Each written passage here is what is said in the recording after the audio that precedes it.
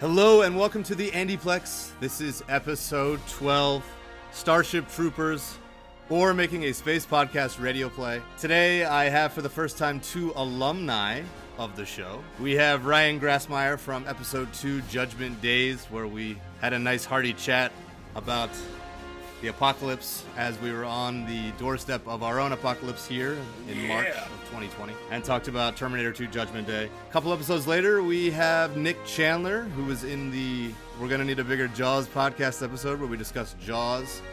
And it's still the big hot button issue, safety versus the economy, and Jaws was the perfect allegory for that, and we're still struggling with that here as we close out September 2020. Today is the final day of September, the 30th, and it's still very much Judgment Day and Jaws. So good to have you guys. Well, thanks, Andy. Hey, it's great to be back. Yeah, thank you. How's everyone doing? You guys surviving? You surviving the hellscape that is 2020? Surviving and thriving, I think, as well as we can. Here in LA, it was very smoky last week with all the fires, but now we can breathe outside, so I'm taking that as an absolute win. Still can't go outside, but you can breathe the outside air if you have to go out there, but you still can't go out there. Don't go out there. Just trying to focus on the positive here. It's been a hell of a year, and this show has been such a nice thing to kind of fall back into and to cocoon myself in movies and media, right, and focus on the classics of yesteryear. And today we will be revisiting the 1997 Paul Verhoeven, I'm going to say it, masterpiece. Just rewatched it again for the first time in a long You're not time. Wrong. And it's amazing. Starship Troopers, and it couldn't be kind of more pertinent now with some of the rise of fascism we're seeing in our own lovely country here that I still love very much and very, very deeply love. But we're looking at a kind of political satire of the military complex and whatnot. Mm-hmm. And I can't wait to take a deep dive into that soon. But first things first, you two men have created something incredible, a space podcast radio play called Last Best Hope, which season 1 is now available on Spotify, on Apple Podcasts, and Google Podcasts, and I'm probably missing one or two. And Stereophone. It's in Stereophone. Yeah, wherever fine podcasts are downloaded. We're here to plug it. We're going to plug it real hard. And I think, it's always interesting and great talking with you, Andy, about movies and creating content, because you're such a content head and movie aficionado, and I think you really get it. And I think one thing that I mentioned last time, which I'm just going to double down on here, is that, super nerds like Andy and Ryan and myself can go one of two ways, and you can just sort of become lost in the fandom, or you can eat so much of it that you just start also exuding it. Yes. Yeah, and I think we're definitely all getting to that point where it's like, at first you're like just watching stuff and trying to understand what style is and what tone is, and after a while you really start picking out, this is what I like and this is why, and wow, this is so great how they're doing it. And I think with all art forms, at first you sort of mimic like a musician will learn cover songs or whatever before they start really writing their own material. And for a while we were sort of like mimicking what we really like, and now we're starting to find our own voice, or really, having found our voice a couple of years ago, really leaning into it and finding, what there is to find there, which is really like a lotus flower or whatever, a treasure chest that just keeps opening and getting deeper. And so I know that Andy understands all that, and so I always enjoy talking to him about creating. Thank you so much. It's been a fun Nick. process. Nick Chandler and I have known each other for the better parts of 30 years now. So, we grew up, scraping knees on the playground together.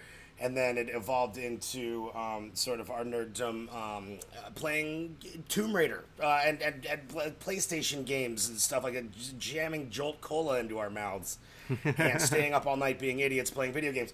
And we bonded through all that, and it was really funny. We sort of went our own separate ways throughout college, and I went and did some acting stuff. He went and did English and writing and all these things, and we went to super sides of the country.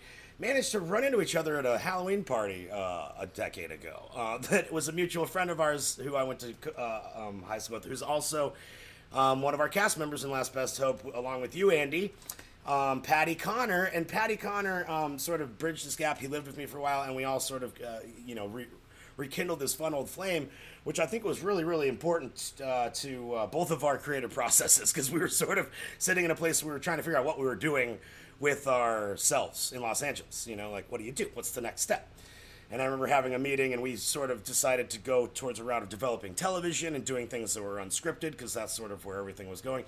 And it evolved naturally into this really fun process of us just getting together a couple times a week and jamming out. And Last Best Hope was born out of Nick bringing over a fun instrument one day that's like a weird synthesizer for old people, the Yamaha.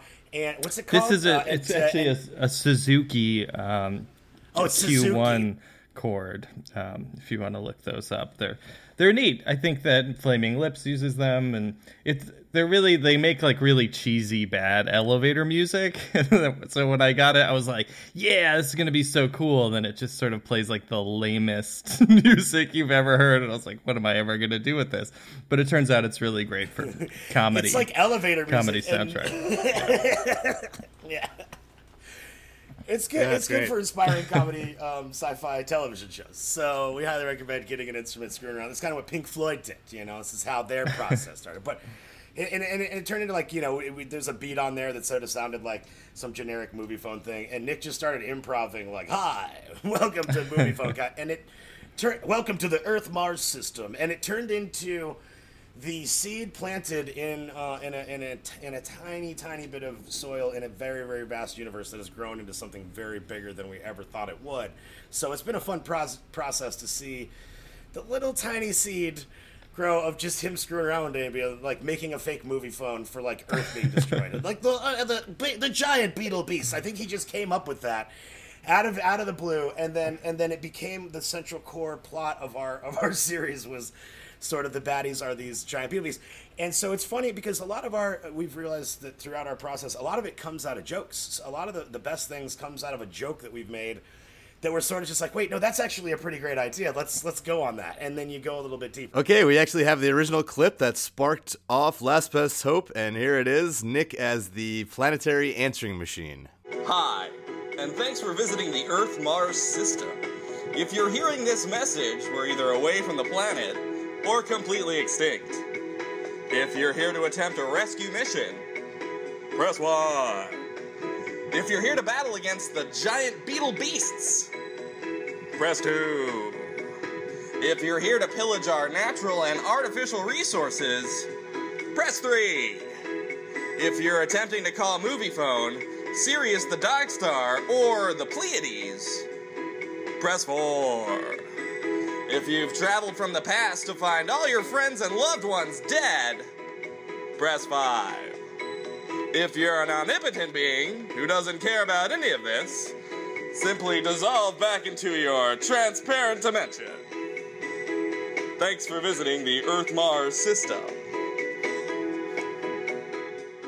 Oh man, what a treat to hear the actual kernel that created this whole thing. Do you guys want to give a quick pitch of what the show is, just for the lay people? Ryan, can you give me the 22-second elevator pitch? Yes. Last Best Hope is about is a hapless crew that is stuck in time and space. The crew of the USS Bittersweet Symphony trying to make their way back to Earth to save it from the apocalypse of a swarm of giant beetle beasts, the scourge that has taken over the galaxy. That was great.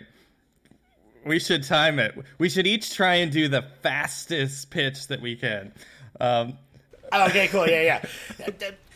Lost in space, beetle beasts, go! I mean, it's a radio play. It takes after like The Shadow or Green Hornet, War of the Worlds. Yeah, so it's sort of it lives in that like golden age of radio, pre and post war, sort of Americana stuff. But we satirize all of that, and it's a lot of fun. It's a sci-fi comedy radio play. Stars Cooper Barnes and Liz Stewart and Ryan Grassmeyer, and right now we've just come out with our first season, and we like it. 6 episodes. Yeah, right? 6 episode, first swath at it, and I learned so much doing it. It was great. I think they're all great, obviously, but I do think they get a little bit better as they go on. Sort of like any show, we grew the beard as is sometimes talked about in Star Trek Next Generation when Riker grows his beard in season 2, and they sort of figure out what the hell it is. Yeah. That's when it really comes into its own. Yeah. Yeah. For sure. I literally grew the beard. That was cool. Yeah. Well, that's so cool. So you guys grew up together in Colorado, right? It was. So you said you guys knew each other since we did. We met in 3rd grade at Heatherwood Elementary School, and fast friends on the dodgeball court, and Yeah.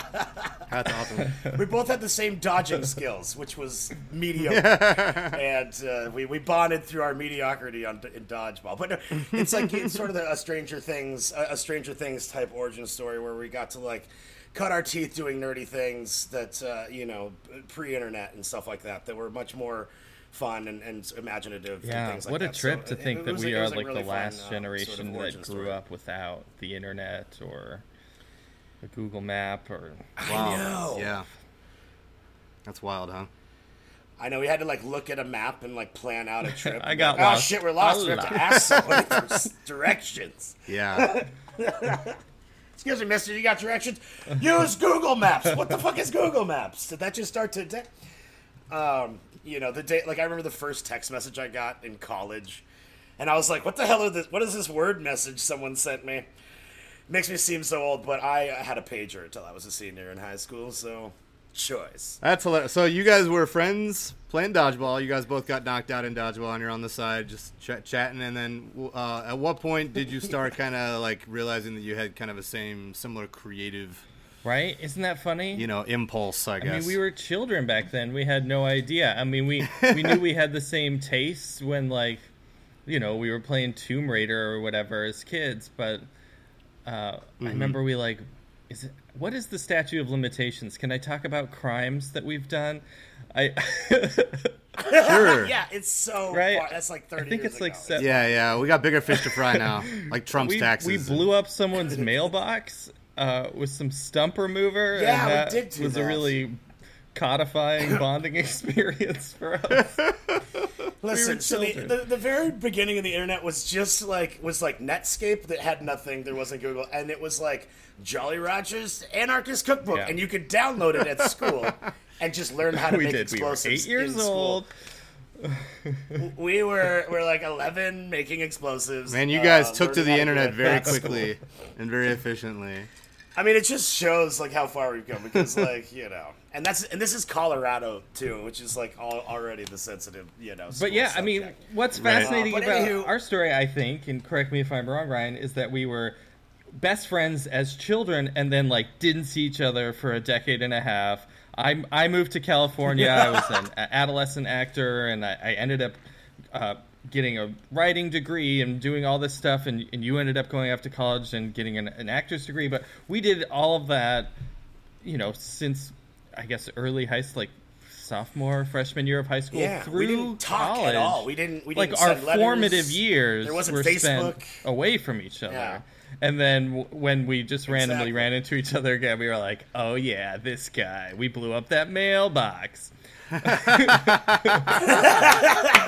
then you were right back into it. Immediately back into like, it. you want to go out, blow up some mailboxes together? Didn't Let's skip go a hang out. beat. We'll blow up a mailbox. Didn't skip a beat. No, that's great. We didn't. We spent most of the Halloween party sort of reconnecting at Patty's place, and then realized like, oh shit, we're still best friends. We And just so- put it on pause for. I mean, like a that decade gets and a us half. to like a decade ago or whatever. And then we were trying to reverse engineer television shows. We had this manager at the time that was really into like reality shows. So we were like pitching all these reality shows to him. But Ryan and I really loved comedy, and we were working on. We wrote three movies starring dogs. That was an interesting thing for sure. That was one of my first experiences. Ryan and I wrote a couple movies for a company who wanted a movie about dogs, and it was my first experience getting really terrible notes back from a studio. Certainly not my last experience with that, but. What were they like? More cats instead of dogs? I mean, what are they? The worst. No, she was like, we don't really believe it. She's like, it's like, what? How are they dogs? Do they like take over the people? It's like a universe of dogs. We're like, lady, it's just just dogs. Like they just have human.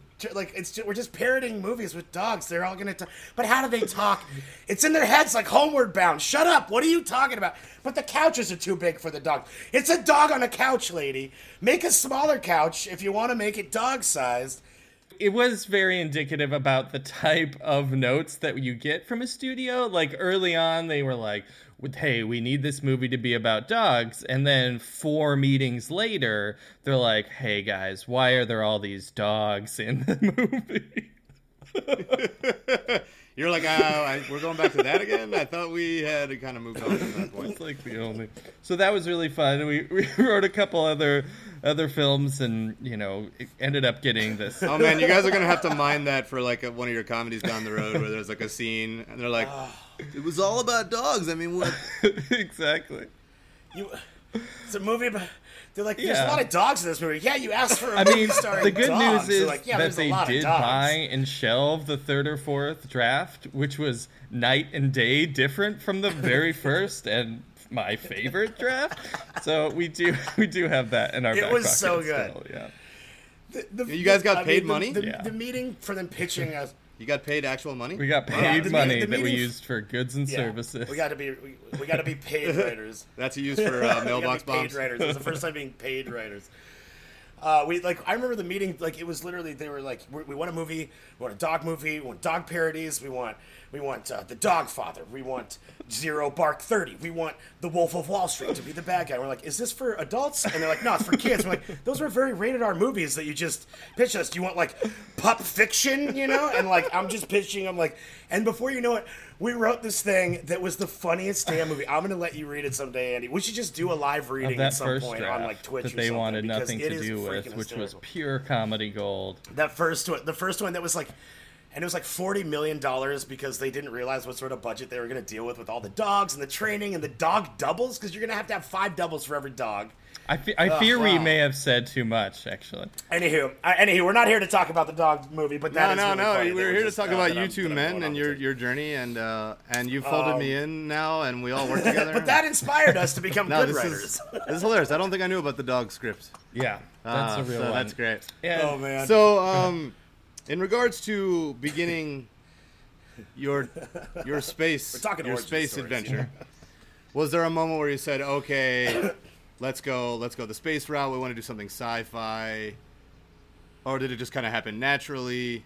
What kind of prompted going the kind of sci-fi route? Right. I mean, that's an interesting question. I think it came from a combination of things. Ryan and I had, after this dog thing, worked on several screenplays, and we're meeting with our agent and hearing all these sort of fantastical notes, and we really just like had to hunker down and like cocoon ourselves, as to borrow a phrase from you, Andy, and like figure out what it was that we really liked, because we were getting all these notes from everywhere, and we were trying to be chameleons, and as a writer that is fine. That's part of the job. It's like you give the people what they want. But we were like, what do we want? Was that right, Ryan? Yeah. What are our favorites? Yeah, it was like our 2 favorite things were like sci-fi and comedy. And we're like, sci-fi comedy, that doesn't really exist very much in our universe. And like, let's go for it. And we started developing and like building. And then I remember the day the Orville came out. And we were like, no! They stole our thing, and it really wasn't. Like when we saw it, like the Orville's a whole different show than Great ours, show. and we were sort of deflated though. And like as writers and going through so much work developing these characters, this thing, we thought we were gonna have the only sci-fi comedy in the whole world now. Like this is ours, and we kind of did at the time, literally. And then everything started coming out, which proved that like we were right on the zeitgeist, and that was like right the perfect time. And everybody else that was probably doing the same developing of things that were coming out right now were probably having the same sparks around the time we were 7 years ago when we started. When I think Last Best Hope was originally conceived about in 2013. So it's had a long journey. Now, yeah. You know, it's been a really fun thing, and from from writer sessions to recording sessions to release, it was insane. And the fact in the recording sessions and the release happened so fast with each other because Nick had a quarantine to basically teach himself how to do all just sound design and sound engineering. It was fascinating. He taught himself what normally takes people several years of school in about a month to edit this thing himself and give himself something to sort of keep occupied and creative during this crazy time we've all been in. But it was really, it deflated us at first to see like, oh, the Orville's coming out and Avenue 5. But then we realized, oh no, we have our own thing. We built a universe that's ours. They can't touch it, we felt safe. But it was also, it wasn't discouraging. It was sort of encouraging. Like everyone is wanting this right now, so let's give it to them. You know, it was a weird journey to sort of have these ups and downs. But I'm proud that we stuck through it, and I'm really proud of Nick. A million, so many applause go to him for all the hard work that he did producing this thing and getting it out for the people, because it sounds so good, and I never expected it to be this polished and amazing. So I'm really proud of him. You know, that was the other thing, is like, you know, to work on something that you love and that you're proud of. Yeah, thanks. Well, I'm proud of all you too, because Andy, your voice work is insane. It's outstanding. Thank you, brother. To be able to get you as a part of this too was Thanks also for great, folding me because I in. got to be with like my best friends. You know, like you two are my best friends in the world. So it's like, you know, to get everybody, and Patty's another best. I have like, you know, I have a handful of besties, but y'all are like my core. And to get everyone together was really cool. And to get Cooper from my show, and Cooper brought, you know, for Cooper to bring his wife in, who is so talented. She plays 2 of the core 6 characters. Liz Stewart is so phenomenal. She's doing these scenes, funny, you know, with herself a lot of the time. I mean, to answer your question, we just made like a Venn diagram of what we loved, and for me it was like comedy, science fiction, and synthesizer music. And so we were like, what is at the middle of that? And to Ryan's point, like, you know, it's not a novel, it's not a painting. This is a project that has, you know, a dozen or more people involved, and everyone's playing their own role and their own part in it. And that was really great, seeing it come to life, you know, because we don't exist in a vacuum, and as we're making entertainment, like, it's a very team sport. So I feel like we really built a great team with a bunch of Nickelodeon actors and people from our own lives, and just random people from the internet, as sometimes we... Anupam, right. Dude. Yeah, shout out to him. He plays the president, right? Anupam plays a character called Dr. President. Anupam is Dr. President. He's Dr. President, goddammit. He didn't go to 7 years of president college to be called fucking Mr. President. From India. Mr. President was his father. He was a mechanical engineer before moving to California to pursue an acting career. He's brilliant. I know that when we were casting this character called Dr. President, who was like, you know, think of him as the head of the UN sort of guy, 1,000 years in the future, who would really be the figurehead in a utopian world, the leader of Earth. And, you know, Ryan and I decided that we wanted someone who had a real accent, that we didn't want to, like, be doing an accent. So we just put out feelers and did auditions and found this guy, Anupam, who was so hilarious. And I, you know, when we recorded it a year or two ago, I don't think he had done a lot of performance work and like commercial work, but not really comedy. And so I was a little bit nervous about that, but it ended up being really great, because Dr. President is such a stoic diplomat anyway. He played it so straight. Yeah. He played it so straight, and he brought that. Yeah, and it's like comedy. Comedy scares a lot of people, but honestly, if you play it super straight, I mean, look at like Leslie Nielsen and that whole, you know, the David Zucker and, you know, that whole thing of just playing it Play so honestly and straight, the and the comedy comes out out. of the Yeah. honesty. Yeah. But definitely, it has this very larger than life. He said it. I think he said that was based on his. I think he said his character is based on his father, if I remember. Oh, yeah, and so right. He motivated from someone close to him, which was great. You know, I hope his dad gets to listen to it someday, and they both enjoy it. Yeah, so we're on this spaceship called the USS S. How many? A lot of S's. There's Right? three S's. Three. Only three. I'm adding more. There's only three, but there might be a fourth in season two. We don't know. Just We keep might picking get up more another S's. Bittersweet Symphony. We should add one every season, yeah, because it's like the USSS Bittersweet Symphony. It stood for like the United States Space Ship Right. or something. I think so. It's like we were getting all the S's Yeah. in there. U.S. spaceship, and then so like we might have to just tack another S on for no reason Yeah. whatsoever every season just to get people And we have Captain David Berringer, who's played by Cooper Barnes, like you said, who Ryan has worked with on Henry Danger, and now again on Danger Force. You guys are back. You were just back on set, I believe, last week, right? On Nickelodeon?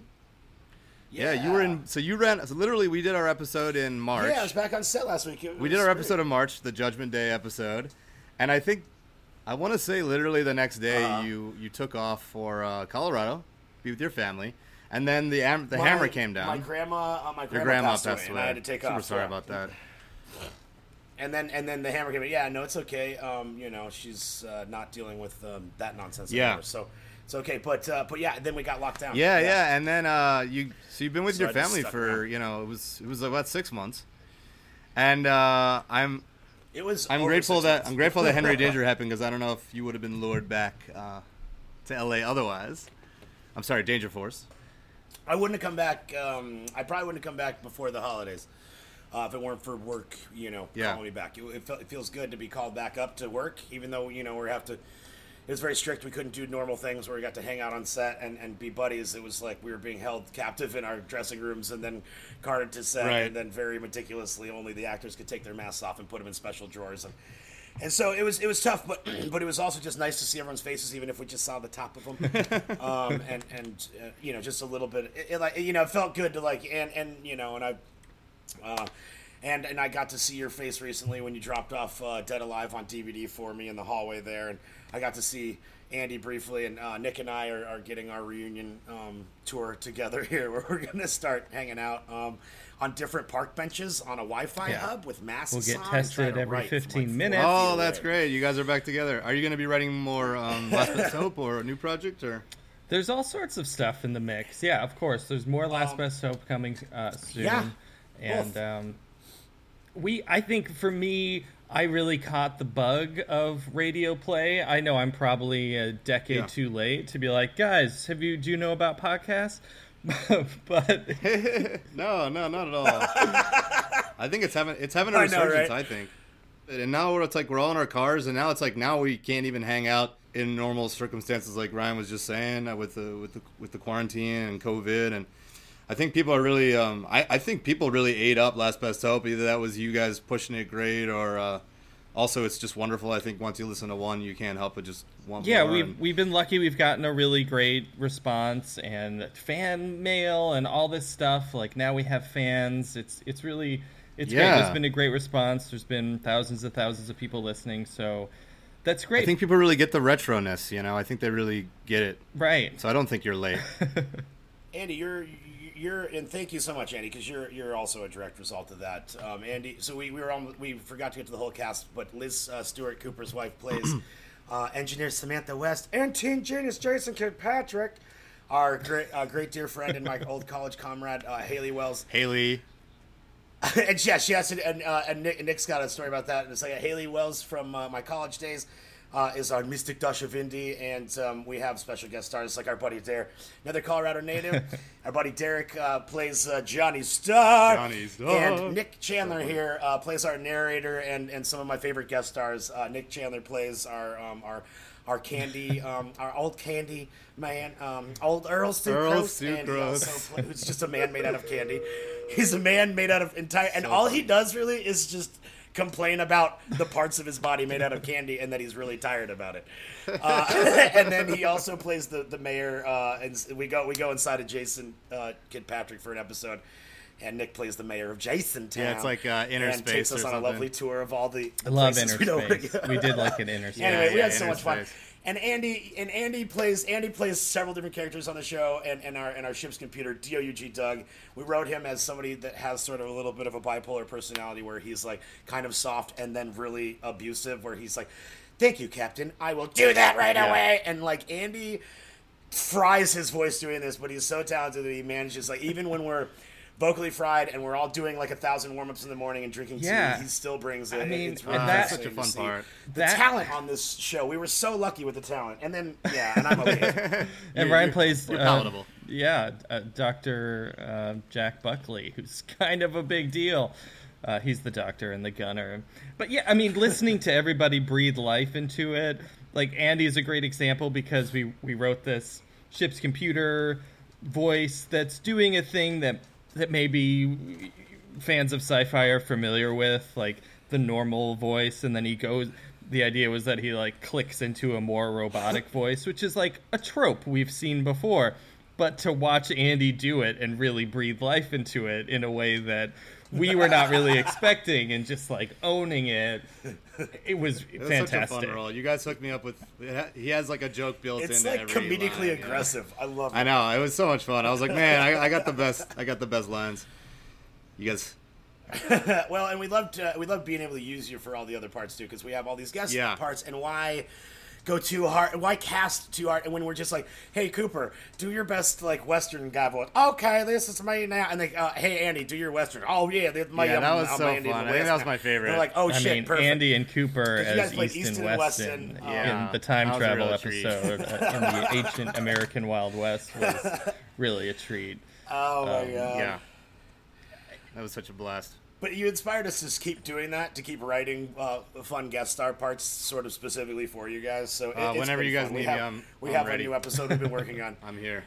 Hey man, we're almost halfway done with our newest episode, and we've got a few more that we're sort of that are ready to go too. So we're gonna get it moving along. We just have to get everyone's schedules. figure Yeah, it you guys had synced up written with- ahead. But everyone, we're trying to get this to a place where we can eventually pay our actors and do a lot of things and turn this into a live action television series built on sets, maybe in possibly. I mean, Australia I think or the New hope Zealand and or dream somewhere is that, definitely to go live action, but it's much easier to say, hey, what is this show? And instead of being like, here's the 22-second elevator pitch, you could say like, well, here's 6 episodes, and getting the radio play thing, like the theater of the mind, was really fascinating to me. I was reading about how they did it, back when they used to do only this at CBS in the 40s.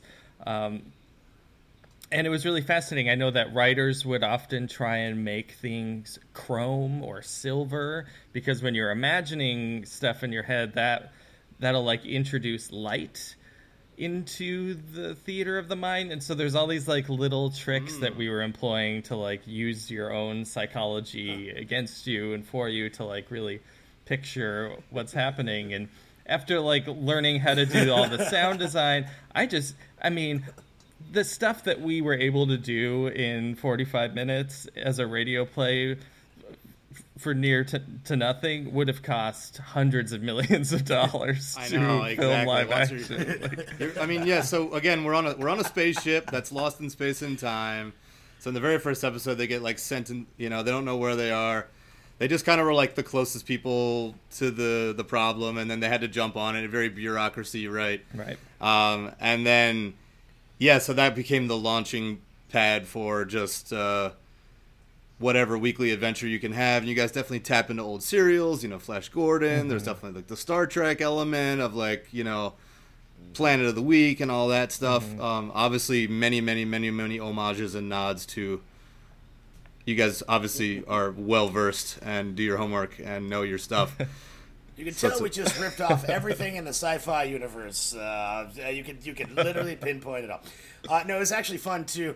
It was fun to like. It was fun to like be influenced and then grow on that and then see our own thing sort of blossom. And we're like, oh shit, it's its own. Really, thing. it is. Like, you can steal our stuff if you want. Yeah, like, that was fun. Yeah, you guys definitely created a whole new. Yeah, like I don't want to say you were copying or ripping off anything. I mean, I think you were just doing homages, and Everything's it's a a copy of fusion, something. you know. And we are children of the generation before, you know. We grew up watching Right. Next Generation every week, and you know, we grew up with all this stuff, and so it's really cool that you guys were able to. Everything's a ripoff of Greek tragedies, Shakespeare, and Jules Verne. Everything. Everything is ripped off of those, and you can't prove And it. Harry Potter. The Bible, Gilgamesh, it's all been ripped off. Harry Potter, that was a book series that she stole called Larry Trotter. And, yeah. So in terms of like formal roles, I mean, I know it was a very collaborative thing. I just want to say that, you know, Nick kind of took the director role, but you guys wrote it together, you produced it together, you obviously had the idea together. I love that the original idea was the answering machine. Full disclosure, that was us just like goofing around one day, and that was totally improvised. And it turns out that a lot of the things that were just made up on the spot there is, you know, Ryan and I are actors and improvisers. That was very early on in the writing process, and then we ended up sort of reverse engineering large chunks of the show to make that message make sense. Which was an interesting sort of writing challenge or exercise. Yeah, here's a treasure. Now figure out how to dig to it. Go. You're just like, shit. I love that story. I love this. And credit where credit's due. I mean, I think I was just trying to think of the most nefarious, evil creature from space I could. So I said giant beetle beasts, and I think part of that was probably from the movie we're gonna watch here in a minute, Starship Troopers, that has like evil bugs Yes. from outer space, which is a common trope. Right. And so yeah, it just sort of came out of the ether, out of the muse, which is not something I actually believe in. I'm more of a perspiration over inspiration kind of guy. But I mean, there it is. Proof's in the pudding. It did come out. This of one nowhere. felt like the muse was hitting us. Yeah, this one felt like the muse was hitting us just right. Nick was Hey, hit don't with, fight like, it. the Don't lightning fight it bolt when it that day. comes, you know? And you know, and we worked, you know, we worked really hard in the writers' room together, and we did a lot of reads where like he would read parts and then just sort of we would have to cast him because he read it better than anyone we could ever cast. Yeah, you're so funny, And then man. and then it turned into you know, and then Nick became, you know, like our director because he's got the actor's mind and he learned how to, you know, his whole directing style sort of, you know, has been able to evolve over this whole thing. He's also our executive producer, our sound designer, our engineer, and our showrunner. So like Nick is the show. I'm here as his best buddy, who's also a partner with a lot of the aspects, but really the show is because of Nick. So I mean, I give him like all the credit for this one and all the hard work. You know, he put in like just I'm hundreds and hundreds you know, of you hours can't on see this this, but I am which is the bowing hardest part. politely, humbly saying thank No, you. no, I love you I so heard much, the man. bow. Yeah.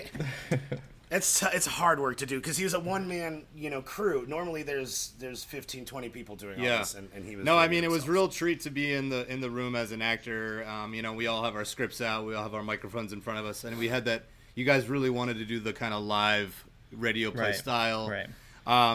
And then it went great, and it felt great on the day, and I really felt like I was in a spaceship, and I really felt like I was in space, and this was incredible, and. But then, yeah, getting to hear, and Nick was sending me over the last few months, like, little, like, 1-minute snippets, just, like, texting me, and it was just, like, no introduction, just, like, a text of, like, an audio file, and I would play it, and it was, like, a well-manicured, like, the sound design, the, you know, the music, which, of course, he was really jumped on, and like you said, your love for synthesizers, and, I learned the term synth nest by coming over your place. And you're like, oh, my synth. I was like, oh, I love your setup. You're like, yeah, I got my little synth nest here. And I was like, I've never heard that term before. So, yeah, being able to fuse all your guys' you know, abilities and skills and loves and passions and really giving it that. And you can just really feel the love, you know, and it really translates. I think that's what makes the work easier at that point when you're dealing with something you love that's your baby and it's funny and it's all your favorite things. It makes it easier to spend a million hours meticulously tweaking all the tiny things because we were just about 4 or 5 pop filters short of making it. We'll fix it in post. I mean, I had a blast doing it, and I think when people hear it, they will hear that the actors are having fun, you know. Absolutely. Yeah. They are really enjoying themselves in the room, and I think that means so much. Sometimes when you watch... You didn't edit out some of the laughter, which I love. I mean, people are having a blast. Yeah, no, I love that. Sometimes we're just laughing at ourselves, and we can't edit it out because it's too right. funny to us. No, I love that you guys did that. Like you said, it gives it that very organic vibe. Did a radio play podcast with my buddy Neil Gershon from Nobrow, our YouTube channel Nobrow. Yeah, and and we did it very much like piece by piece, like one line at a time. And we often found that usually the first or the last take were the better ones.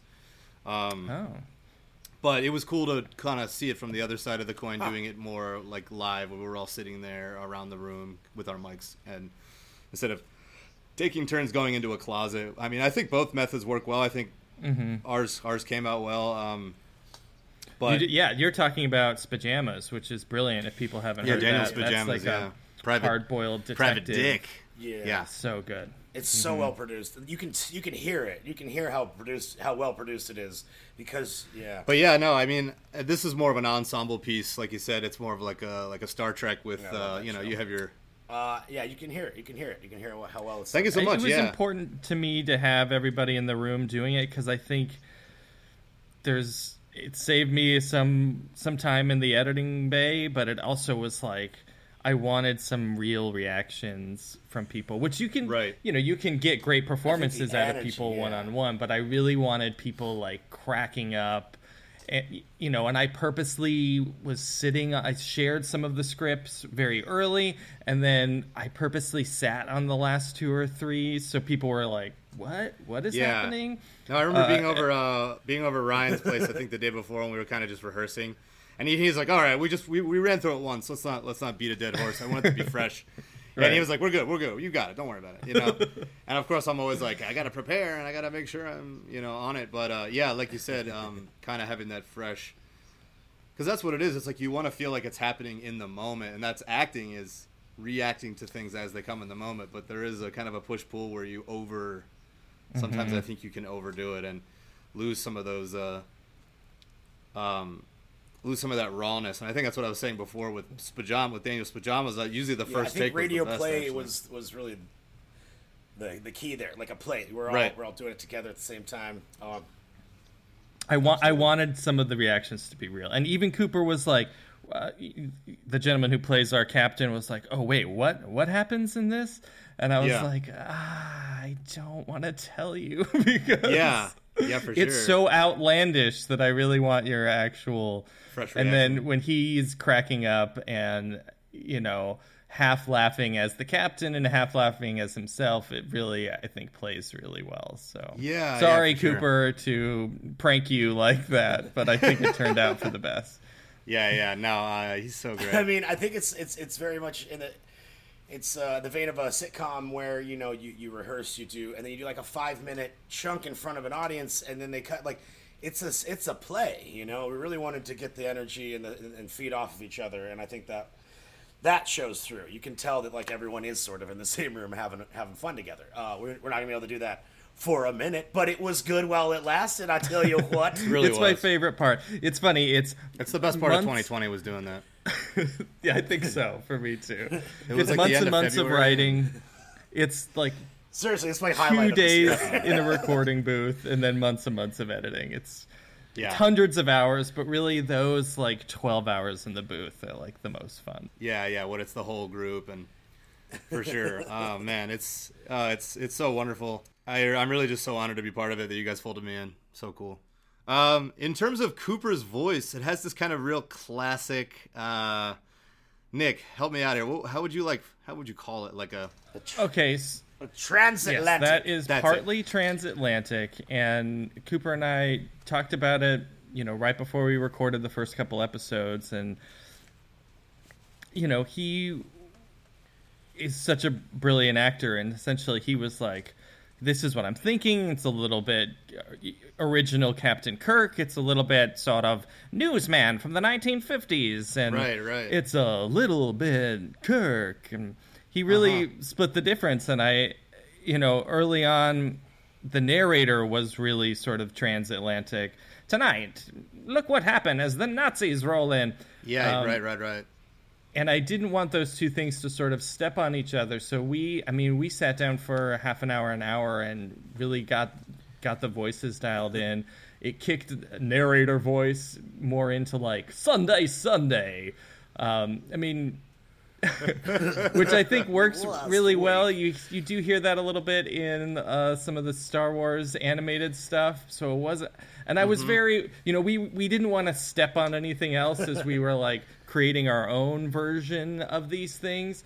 Right. But to Cooper's credit, he really does this thing which is like half Kirk, half transatlantic, and I want to say like half Leslie Nielsen from Airplane. And Yeah. it's like really amazing Yeah. to listen to him do that.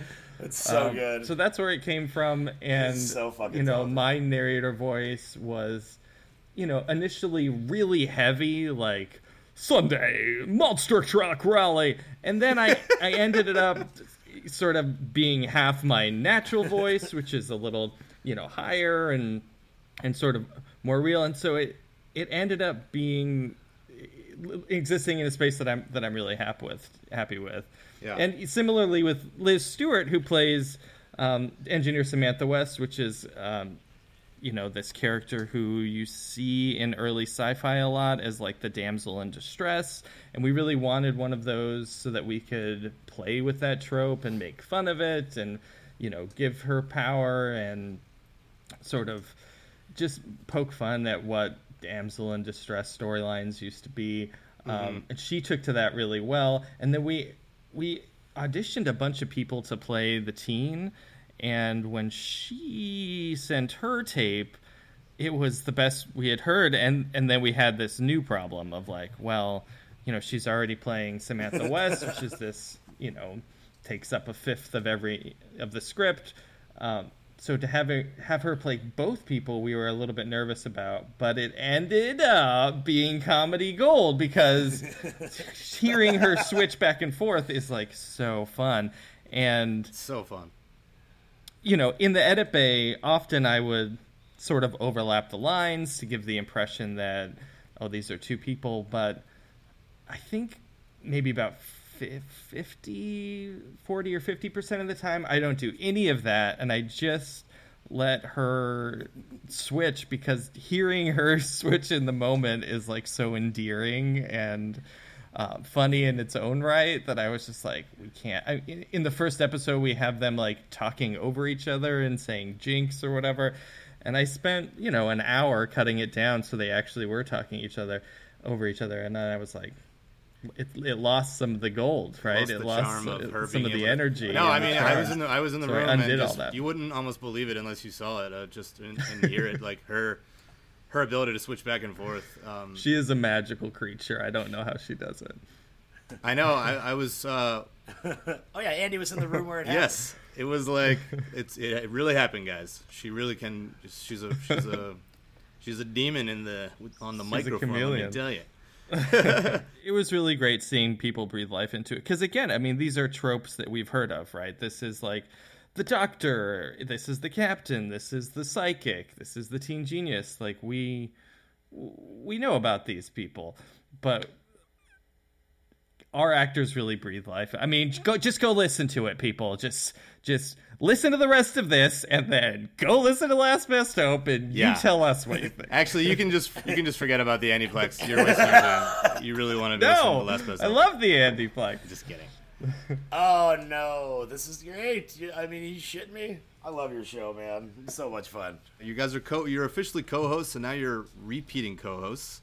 Oh wow! So do we're we get building co-host status? Yeah. This is wow. Do I? Are Can we I have? co-hosts? Wait, what is it? Co-host squared? What? That's great. Are we cubed hosts? You're We're cubed cubed hosts. Do we get a Yeah, pin or a badge? three. We get a little three, like Alien Cube. Yeah, Alien 3. It's called Alien Cubed. Fight me about it, everybody. Real quick, I just want to play the trailer to Last Best Hope. Everybody go out, check it out on all podcast mediums, please. It's so funny. It's so fun. It's really just instant good mood. It's really the perfect medicine for this tumultuous year and scary time we're in right now. And So thanks again for all your hard work, guys, with making it and bringing me in. And I'm really just people have really been talking to me and like, oh yeah, I listened to the episode. I listened to episode 5. I'm like, okay, they've listened to like several like 40-minute episodes of something like Right. Like people are generally, people love me and all, but if they'll listen to the first thing, and if that's not enough to hook them, they're gonna stop there. So they're hooked. So great work, guys. Thank you. I appreciate that. And here's a trailer for Last Bus Soap.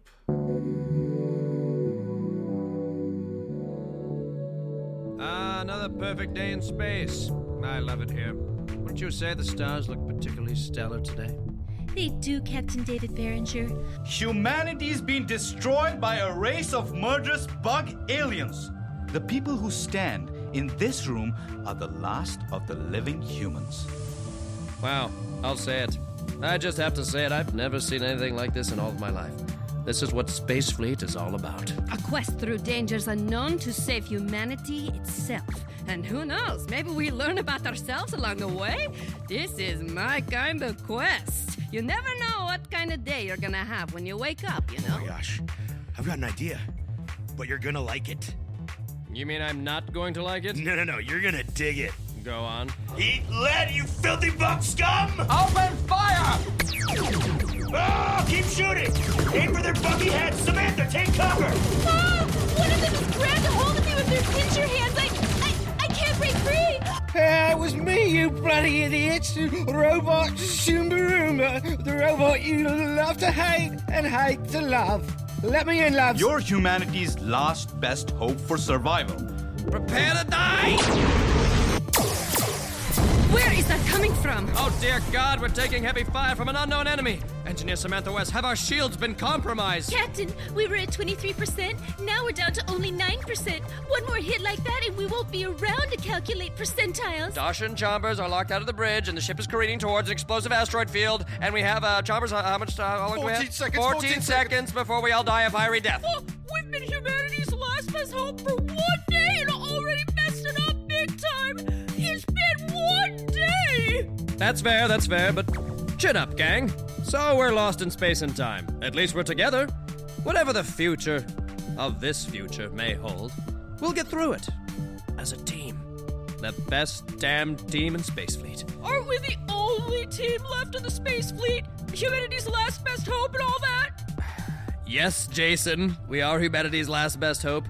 You'll just have to tune in next week to see what awaits our crew in this mixed up, messed up universe they find themselves in as they try and find a way back through space and time to Earth to stop the giant beetle beast apocalypse in Last Best Hope.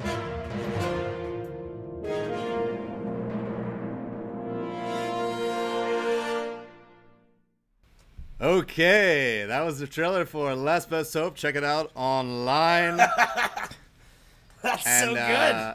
Nick edited that himself. He did the music, he did the sound design, he did the sound effects, he did some of the voices. That was incredible. Thank you, Nick. I try, absolutely. Yes. And the website. The website is great, too. It makes me I'll cry. put all the information on the description of the episode. Oh, cool. On Apple Yeah, Podcasts check out, and SoundCloud. Oh, yeah, he's a website designer. Check out the website. It's got all the Website credits. design. It's got some fun little Easter eggs.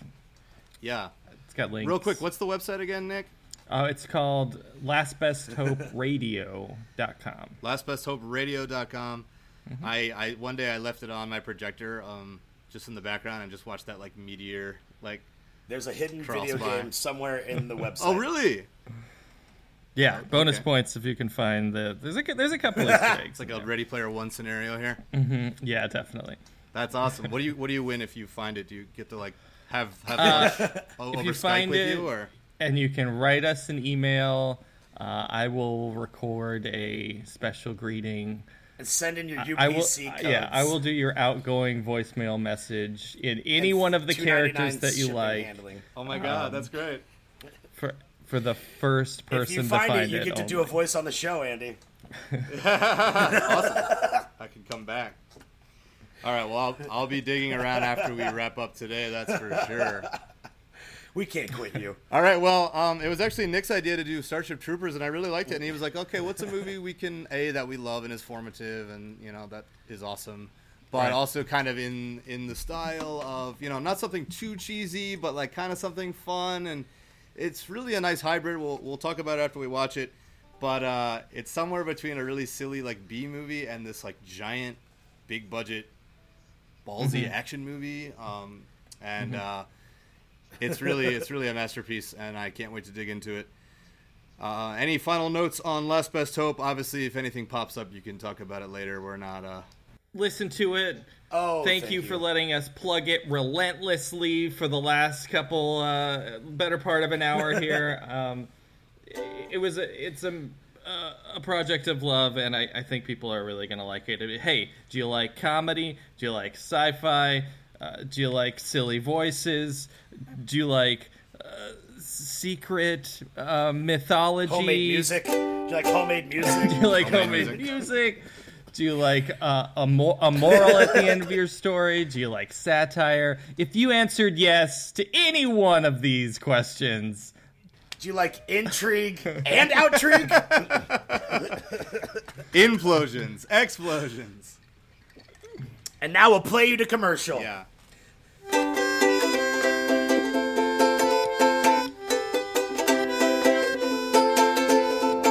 What are you playing? Nick's playing a melodica. I've got a ukulele. That was bad. All right. The creators of Last Best Hope are rocking out their own little instruments here. All right. Well, that was This is great. That's great. Nick, were you just born with like a synthesizer like in your hand as you like popped out of the womb, or? No. Thank you for asking. This comes back to one of my cornerstone things, which is it takes decades to become an overnight success. It takes, hundreds and thousands of hours to learn how to do a thing. Yep. And then now that I can pick up a little toy piano and sort of play it, people are like, wow, you just inherently know how to do that. And no, that was hundreds and thousands of hours of practice. You gotta put in the blood, sweat, and tears, you gotta, the elbow perspiration. Grease. That's what perspiration over inspiration. Inspiration. Well, you guys had a fair bit of both.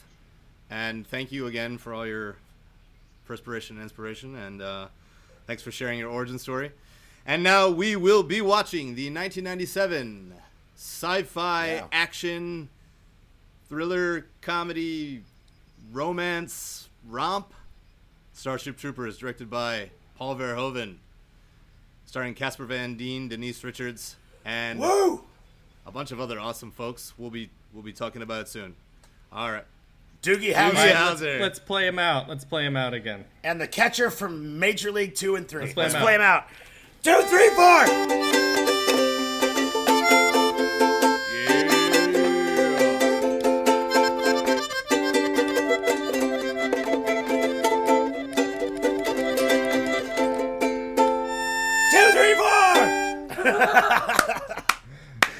Oh.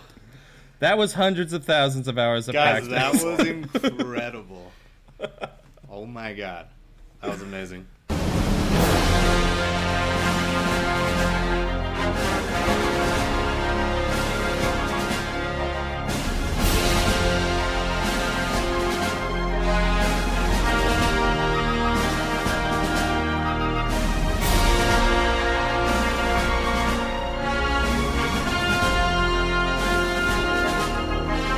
All right, Ryan Grassmeyer, Nick Chandler, and I have just watched the 1997 sci-fi wartime rom-com. We'll talk what it is, but 1997, Paul Verhoeven directed Starship Troopers, and this movie. How good does this movie hold up? Right? Oh, it's amazing. Even like the graphics do well. And it's got equality. There's just like men and women naked together, showering. This is the equality we deserve. I know, that's what definitely... year was it? I'm sorry. 97. So 97, so it was really like 95, 96 that they were doing it. Right. I think they shot it in 96. And then, so it's now 23, which is wild. In 2 more years, it will be 25 already. It still feels like this new movie to me. I remember renting it chronically. I probably should have just bought the darn thing. But rented it probably 10 times between the years of like 99 and 2003. And honestly, it doesn't age bad at all. You know, you think kind of that era of like computer graphics and stuff like that, but they did it in such a way with the layering, and they did a lot of like stuff with the lighting to give it more of a tactile look with some of the CG, and they didn't just overdo it. You know, they did it in a very like simple way where they still used the actual backgrounds, and they knew how to blend it really well and give it that physical reality and ground it in physical reality. So, man, I can't get over how good it ages, because it's been about 5 years since I watched it or so. And I really was like, okay, it's probably some of the computer stuff's probably not going to, you know, age incredibly well, but just, you know, watched it on my wall on 180 inches, and honestly, it ages so much better than a lot of stuff that came. It looks great. Even 5, 7 years later. First movies that really, you know, we see a lot of CG and stuff from the 90s, and it's like so jarring because it's not blended well. And I think these guys figured out to add a little bit of dust and atmosphere and stuff to help blend that line between the real and unreal. And it really holds up so well, not only in terms of like technical prowess, but yeah, the sets that they built and then the spaces that they used, the locations that they used, they felt foreign. It felt, you know, like they were good. It was a space battle, you know, happening on a foreign bug planet and stuff. They used some sets, I think, from Total Recall, as really? I totally recall. Apparently, Verhoeven's like, hey man, we still got like a couple of trailers full of sets. Just throw them shits in there. Even their costumes were reused several times for different projects, and even later on in Race to Witch Mountain, which is a movie that I did background with. It's a Dwayne "The Rock" Johnson movie. There was costumes that were used in for the background actors. There was original Doom costumes, like original Doom costumes that had just gotten lost, that were just being used like as sci-fi background for like a convention, for a sci-fi convention. But I think that was really a fascinating way to sort of keep it going. It's like just reuse the stuff and use what you know and make it look as authentic as possible without a bunch of green screen shit. They were begging for green screens apparently a lot of the times because they were just worn out, and they were like, "Can we just have some green screens?" Like, no. Run up that fucking hill again, and Verhoeven was very hands-on, you know, even in the shower scene I was talking about earlier, where it's like you've got all these, the men and the women are showering together because it's like in the future there's equality and there's just not that constant, you know, sexual tension bullshit going on where you can have a conversation nude with a comrade of an opposite gender, and it's fine. And one of the actors, one of the girls was like, I want to know that this like scene makes sense. Like, how are you going to meet us? And Verhoeven was like, I'll get naked with you guys. And then he was just naked filming that scene with them. They were all just balls out together. I think that speaks troves of his, you know, of his vision and of the masterpiece he was making was how do I make something that's realistic, you know? And it does. It holds up because of that. It's never like aged in a way that. But it was. I remember it was originally sort of received as like this real campy garbage movie because people didn't really have an idea of what it was. For sure. You know, it's a lot more complicated than I think it ages better because I think it's like more relevant now than it was then because people have an understanding of these new genres of stuff. But Verhoeven was ahead of his time with everything he did. And I think you're right, and you can just feel his style on screen, and it's very tactile, and like you said, the costumes and the backgrounds, and you know, you find yourself thinking about Total Recall and RoboCop. Now, actually, it's funny. I was watching this. I was like, oh, did he do anything between Total Recall and Starship Troopers? And he kind of pivoted and did Basic Instinct in '92. Wow. And then he did Showgirls in, what was it, 95. Which I was in the sequel to, that he did not direct, but I'm in Showgirls. Are you? Pennies from Heaven. And yeah, I played two characters in that movie, but it was made by Rena Riffle, who's like the new stripper in the original. I always show. wondered how you could do the split so well. Was it from working on that? I was a hockey goalie when I was young. I was like the real Goldberg, where I didn't want pucks coming through. No, you really can do the anyway, Ryan Grassmeyer can really like bust out. I've seen him do it at bars, and people are just like, "Oh my god!" It's quite a feat of strength and athletic ability. I slipped on some ice. I tore my nuts out in half, and now I've got a special party. But Verhoeven did some interesting things. Yeah, he went to the sort of sultrier side of stuff between the sci-fi. You know, he went Basic Instinct, where it's just like a dark here's noir. Sharon Stone just flashing beef in your face, dark noir, Thriller. And then Showgirls, which is it's a noir as well, but it's also that's another one that like people didn't understand. They just thought it was pornographic, but it wasn't really. You know, it's sort of an artistic movie about stripping, but it's an artistic film. It's not striptease with. Demi Moore, which also has Rena Riffle from Showgirls. She sort of got stuck in that role, and then she made Pennies from Heaven, where she just plays a stripper again. Showgirls 2, if you ever want to see that, it's probably free on IMDb. And you can see me as a gay theater director. Oh my God. And as a Middle Eastern janitor. I did some makeup work. So this guy's been in Hollywood working for so long. I mean, honestly, in my book, 3 of my absolute favorite movies are RoboCop, Total Recall, and Starship Troopers. And classics. Looking at his IMDb right now, classic sci-fi, real fun romps. Like you're saying, he's really able to kind of is it a comedy? Is it a satire? It's definitely got it all. I mean, I saw Total Recall and RoboCop way too young, and they messed me up. And they're very gory. a lot of gore in his movies. He's not afraid to kind of like give you that visceral. And even I thought forgot, all girls had 3 boobs. It was confusing. Total Recall. What a letdown, huh? When you I know. It's like, you only have 2 boobs? What's wrong with you? Yeah, but he has this physical, gross, like everybody's sweaty, and I love this era where, like you said, all the practical and there's so much tangibility there, and when the blood really happens, they don't hold back, Like when Jake Busey gets his hand like slammed to the. With the knife through when he's like in boot camp, and it's like medic, that becomes like a joke. I love it. Like they blow off the guy's head, the catcher from Major League 2 and 3, and he's like medic, and I was like, you ain't gonna.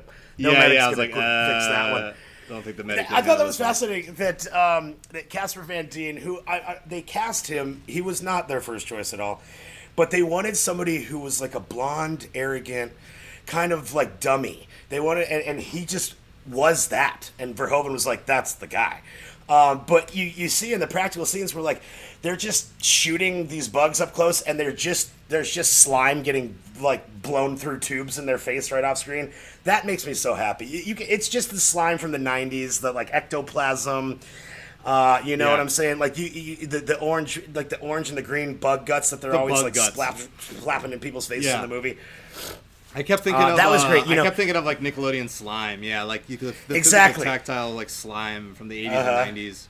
It's just so satisfying, and it just has such a unique aesthetic that I found myself being so nostalgic of it.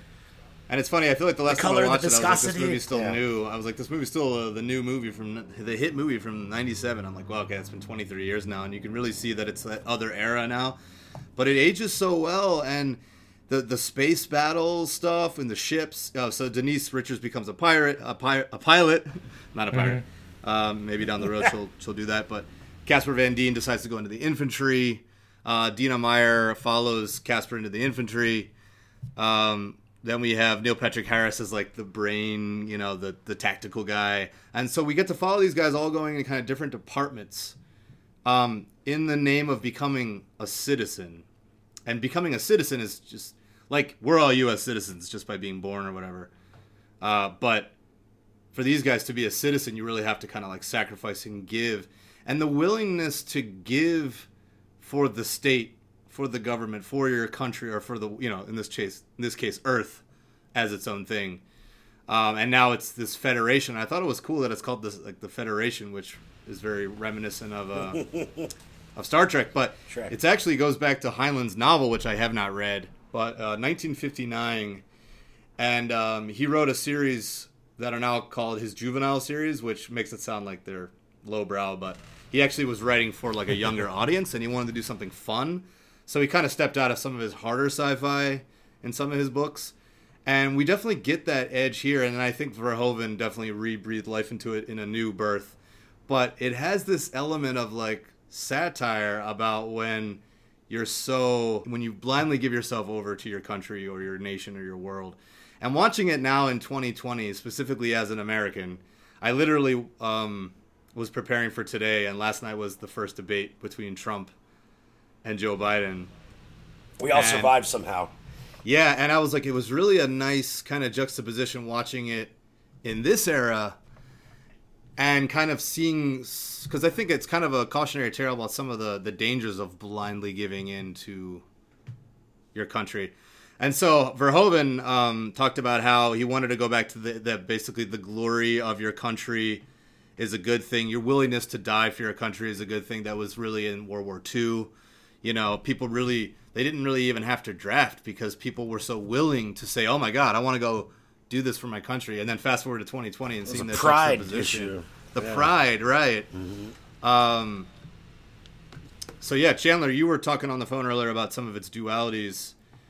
You want to weigh in on that for a minute? Yeah, I mean, I think it's really well done in the sense that, I mean, it's almost uncanny.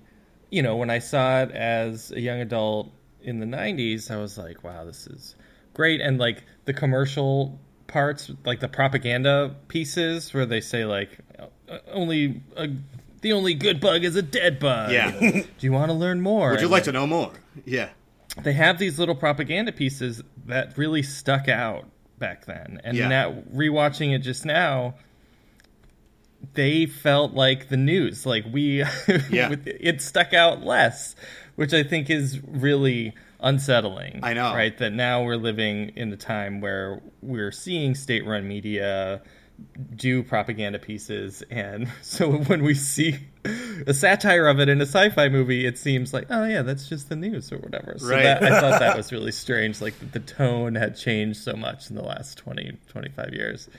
But yeah, I mean, he talks about doing this duality picture in one of the documentaries about it. The director was like, I'm really making two movies, and I thought that was really fascinating, and seeing it as an adult, really well executed, where he's like, I'm going to show this movie about these heroes, and by the end of it, I'm going to reveal to you that the people that you thought were heroes were actually part of a fascist regime. And like some of it is really in your face. I think the wardrobe, right. You know, right before they get those laser tattoos and they run into the pilot woman, she is just full on wearing a Nazi outfit. Yeah. You know? Like, I was like, wait Neil a minute. Patrick Harris is dressed like a Nazi in the end too.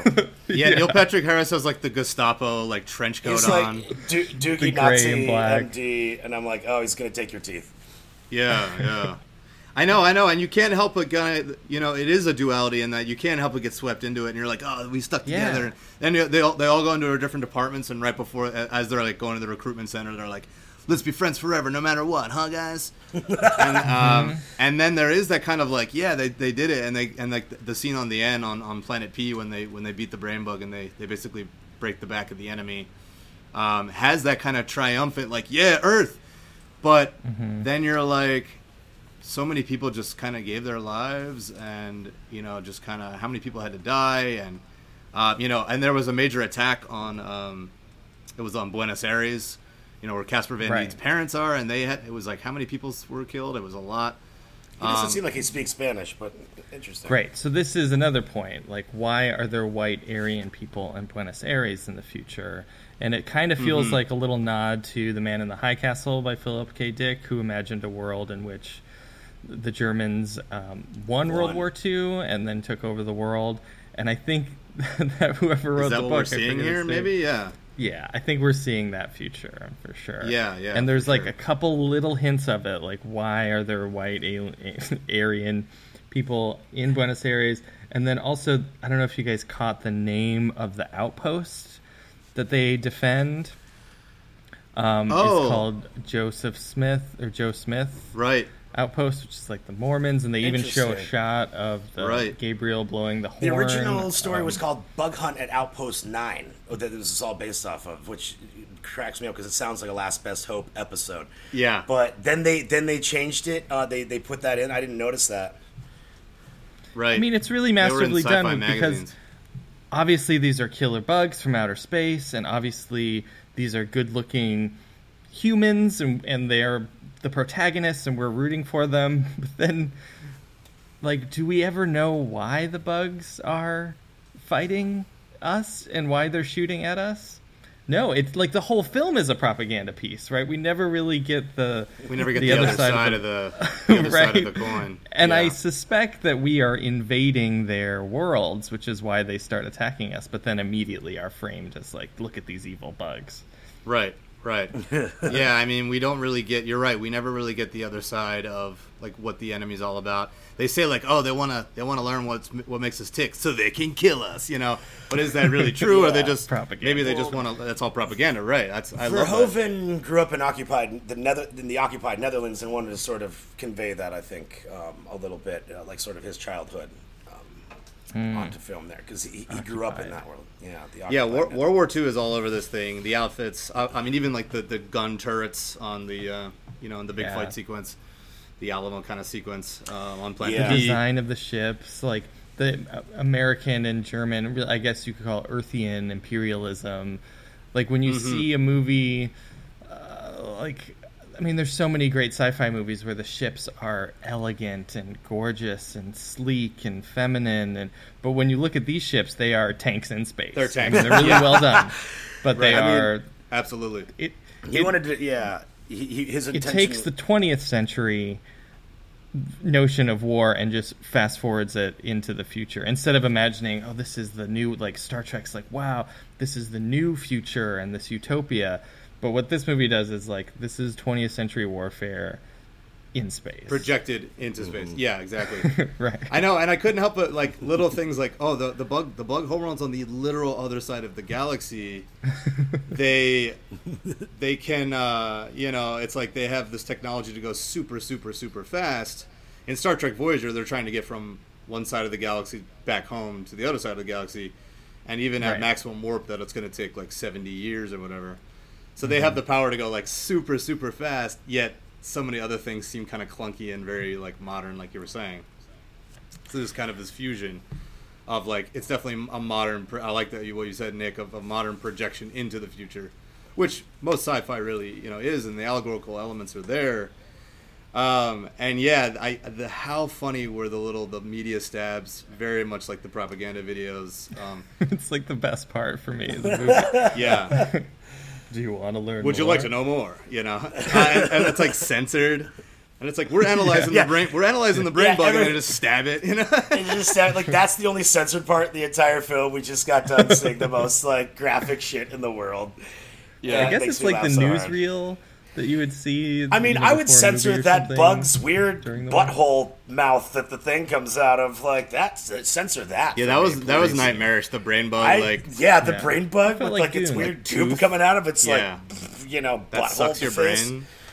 Yeah, that was really hard. I mean, Verhoeven knows when to like bring. I'm not gonna bring lie. the When horror. NPH walks up and puts his hand on that thing at the end, I was hoping it was gonna suck him up into the brain hole and just be like one last death. But no, he was like, it feels fear. It's scared. did it. Yeah. We filled it full of fear. We everyone's put like, fear yeah. on it. Like the whole point of fascism is just to like push fear on people till they're just afraid all the time. Right. Here you go. Exactly. And like and Verhoeven, his idea was to sort of downplay the horrors of what he saw, because his message was war makes fascists of us all. I like so that. everybody, no matter what you're doing. Yeah, he literally says in that doc that we were talking about, the making of, he says, innocence of youth replaced by the hard edge of war. And that conversion into this killing machine. I thought 10 years prior, Kubrick's Full Metal Jacket talks about that. And he actually, the very duality of Full Metal Jacket in the beginning, the recruitment center, and then when he goes to war. And it's almost two movies fused together. And I thought that was I found myself thinking about that a lot. And yeah, in RoboCop, it's like the police state, and when the police state has all the power. And I just watched RoboCop, I think, on the 4th of July for the first time in a couple of years, and I was like watching that now with what's going on now with the riots against the police and a lot of these deaths of minorities we're seeing at the hands of white police officers, and he really and it's like often his movies are just big budget fun, but they have this nucleus of this message and this dark satire of like in the very beginning of Ryan was saying in RoboCop, when the guy gets shot in the nethers by the giant, the guy gets blown away by it's like, oh, this is a police officer, and he's like this giant monster creature, and it just accidentally kills the wrong guy. It was like a mess up, and it's all at the hands of like the bureaucrats in the boardroom, and again, it's here again in Starship Troopers, with like the bureaucracy of like the brain people on top that Doogie Howser goes into, and I keep calling him Doogie Howser. It's not his name. Oh, well, he's Neil Patrick NPH, Harris. Neil Patrick Harris. Thank you. Yeah. I mean, this was the first time I saw Neil Patrick Harris as not Doogie. And he's still a little typecast, right? He's like a teen genius or whatever, but right. Well, I'm wondering. So they originally cool. had James Cameron was lined up to direct this, and I'm curious if he would have gone the same route, or if it would have just been, if he would have made the same commentary, or if it would have, not That's have that interesting. dichotomy that Verhoeven brought up because of his childhood and the war and fascism things that he dealt with growing up in the Netherlands during the occupied times. So and then it was. They had to find their Aryan boy, and they were going after like Mark Wahlberg and Matt Damon and all these guys. But Casper Van Dien just looked like the Aryan race. Like you just look at him, and you're just like, oh man, that guy scares the shit out of me. He's like this I'm perfect not- like Barbie doll looking guy. But actually, I think he does such a great job, and I think he brings a lot of emotion, and he kind of wears his heart on his sleeve, about what he wants, and he loves Denise Richards, and that's really there. You can really feel his heartbreak when. She like dumps him over the Skype call with everyone in the background. watching Skype dumped in space. Yeah, but then you have a hard time feeling bad for him because he's got They wanted to rewrite that whole thing. The test audiences hated it. That a woman was going to leave a dude for her fucking career. No joke. And and Verhoeven was like, no, this is like the future in space. It's realistic. Like that's where there's equality happening here. They cut out a scene later on where there was a reunion moment between those characters because it wasn't testing well, but they kept the original, that she could be her own woman and choose a career over a man like that. But that was breaking people's brains in the 90s because they were so full of this like force-fed toxic masculinity over their whole lives that they're like, you can't have a woman just go off and have a career. No, she gotta stay home. Be a wife. Yeah, no, I like that element of it, and then you had the foil there of Dizzy kind of. She says she's not trying to follow Johnny Rico, but Dina Meyer, who's wonderful as Dizzy, and I really think she kind of steals the show on a lot of times in the movie. She's the more interesting character out of them, for sure. She is, and I really like that they're able to kind of get that last moment, and then oh man, it's almost tragic when she dies, and she's like, at least I got to have you. I mean, that was like I really felt Dizzy's death in this one. It really hurt this time. People wish it was reversed and Dizzy got to live. That's always been sort of a thing. I remember even discussions we had when we were younger. We were just like, man, that didn't seem right. Yeah, maybe it's because Denise Richards, like, we didn't really. She was sort of like a little bit of a sterile Barbie doll. She was kind of more one dimensional in her acting a lot of the times, and then I knew her as Christmas Jones or whatever, and then this, and I was like, okay. And then Charlie Sheen sucked the life out of her, and now she's just a bag of old bones in a corner somewhere. No, but it's one of those where you can. I'll always love Denise. Yeah, I mean she's great, but you can tell that the audience wanted a different outcome. Yeah, well, I also kind of thought it played into the kind of like the infantry get it the worst. They really are like the cannon fodder, and. Even in the very beginning when Casper Van Dien's like joining the ranks, the guy's like, "Oh, I started in infantry," and then you could see he had like the metal hand, and he was like a quadriplegic, and he's like, "Do I really want to have no legs forever?" Yeah. What kept really ringing in my ears the entire time throughout this movie, every single time they said Roughnecks, all I could hear was Proud Boys, and it hurt my stomach. Oh wow. a lot. Like, I was just like, oh man, this is just this like well-armed militia of like people fighting, you know, for what they think that they should, but they're all just sort of being told the thing. So anyway, like, I mean, that really pulled me out of the movie into our current space, especially with the debates that happened last night where Trump got the opportunity to denounce white supremacy and decided not to and told them to stand by. And now I am super freaked out about the authoritarian government that we live underneath. So at least we have movies like this to escape into, to go right back into the world we live in. Yeah. Well, no, I think we should all watch this movie right now. And, you know, sure, it's a piece of fiction and it's a rebirth of a Heinlein piece from the 50s, but it really, I think all that stuff that you're talking about is really nailed, and they really go for it with showing the kind of fascism, and sure, we have that direct enemy now, and I found myself kind of like longing for the day of feeling like we had a direct enemy. Like now we do have the direct enemy of COVID as the virus, but I really feel like the virus really isn't the enemy as much as the botched handling of it, the bureaucracy showing itself, the disparity in economic and class that we're seeing now. Mm-hmm. You know, this movie has that kind of squeaky clean, like, do it for your country, you know, you can. Mm-hmm. And now, like we're saying, we're watching it now in a time where I feel like nationalism is at an all-time low. And, I mean, I know I wouldn't want to go fight at some foreign war for this country. Like, I'm afraid to leave my house, you know. So I'm not allowed to leave. I really think this is an important piece, you know. Obviously, it operates as a big budget, $105 million action sci-fi movie, but it really, really does have all this stuff in it. This was $105 million? Yeah, it was a $105 million movie. What'd they make in box office? It said it did 120. Oh, so it was like just barely successful, and that's probably why people gave it shit?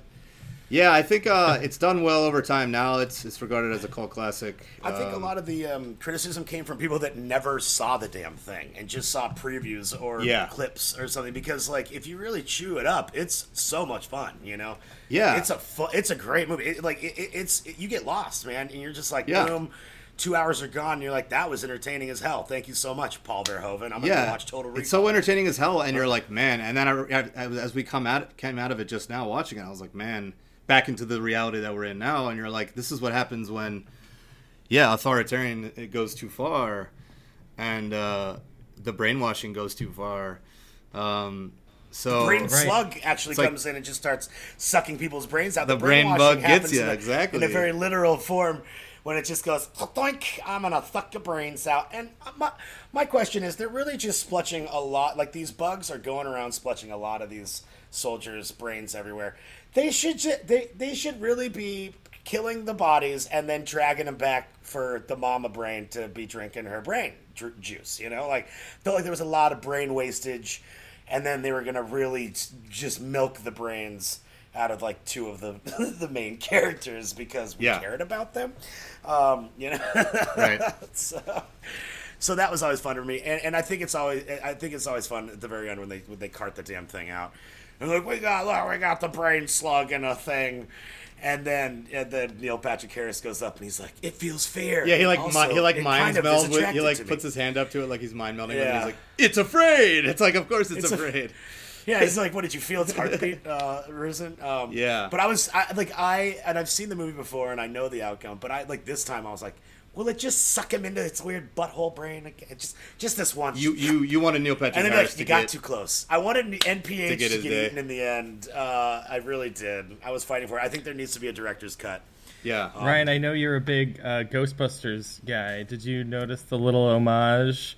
I'm so glad early you brought on that when up, they're Nick. at school, Neil Patrick Harris is like doing the psychic card thing. Oh, yeah. The main character is getting him right, but Neil Patrick Harris is like, "Oh, I'm sorry, you're not smart enough to be a psychic," or whatever. Yeah, he's doing the Venkman bit, which is the opening of Ghostbusters. Yeah. It's literally how we meet Venkman, very first time we ever meet the character of Peter Venkman in the entire universe of Ghostbusters. And you wonder if Verhoeven, if that was the writers or if that was him. I'm fascinated with those kind of things. I wish I could, if there was a commentary on that. If anyone's got comments on that that's listening, please feel free to add them, because I would love to go back and reread those. I'll tell you the effect. It's pissing me off. Oh, man. Yeah, and he's like getting it right. Also, there's a point where like the guy has his hero moment and he's shooting all the bugs, trying to make like a wall of bugs to like save his friends. He's toast, but he's like gonna blow them all up. Yeah. And he keeps saying the lines over and over again. He's like, "You like that? You like that? Yeah. You want some more?" He just keeps going, "You like that? You want some more?" And the whole time I was like, just kept thinking about Dr. Jack Buckley in an episode of Last Best Hope where he's like, "Take that, you slimy bug scum!" Yeah.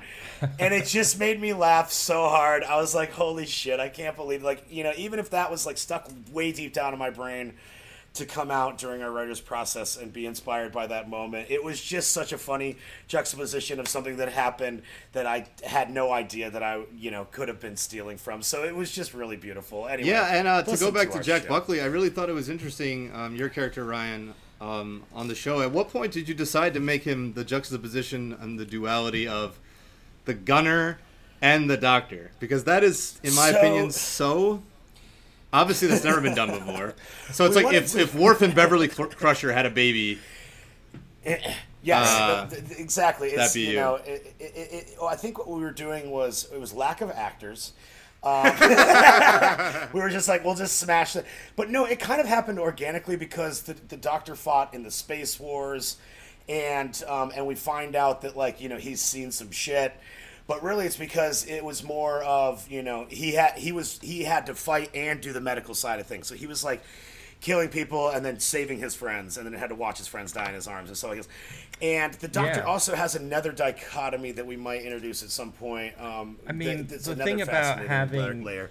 It did come from, like, just to get into the bare bones of it. We knew we wanted 5 main characters, and when we introduced the robot, we were like, oh no, we can't have a doctor and a gunner. We can't have a doctor and a head of security. And so one of my ideologies is, like, I mean, it's especially useful in comedy, and it also works in drama sometimes, but I think almost always it works in comedy, is that when there's a problem, you can make a joke out of it and turn it into, you know, when there's a bug, you can turn that into a feature. And so combining the doctor with the gunner was actually really great because, like, we knew when we were doing that early on in development that we wanted this scene that we finally got to in this time travel episode where he's interrogating someone and shooting them down and then healing them. And we were like, we have to figure out a place where he can do this. And it was just sort of sitting on the shelf or whatever, like in the back of our heads, thinking,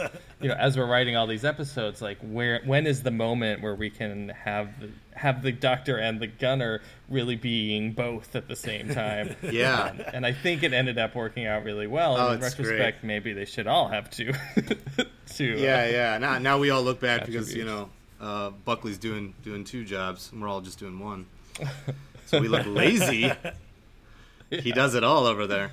Yeah, so to go back to kind of fear and using fear as a weapon, I feel like in a totalitarian state or authoritarian state or in fascism, and the word fear popped up a lot, and they said, oh, bugs don't feel fear, right? So they can't be manipulated. And they literally say that, right? And there's all the kind of like tactical war game stuff going on about how to manipulate people into action. And where do you guys weigh in on that? Do you think that's what makes fascism at its core, is just to play on fear to keep people in line? Kind of.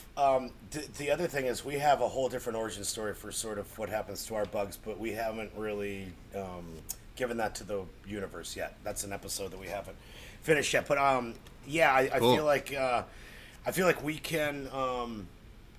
You know, we can be the origin story where we create our own enemies and things like that sometimes, and you know, especially if they're just going, you know, like this seemed like they had there's no explanation of what's actually happening here. You know, we have no idea that bug mother might have been feeling fear because she was just trying to save her population. You know. Mm-hmm. But so the bugs are like kind of fodder for the flames too. Right. Like they'll just jump in and they're all. You know, they don't have weapons per se. They just have, like, the biological weapons within them. And we're the ones that make weapons. And they just throw themselves at the problem, like the bugs. But they have the sheer numbers.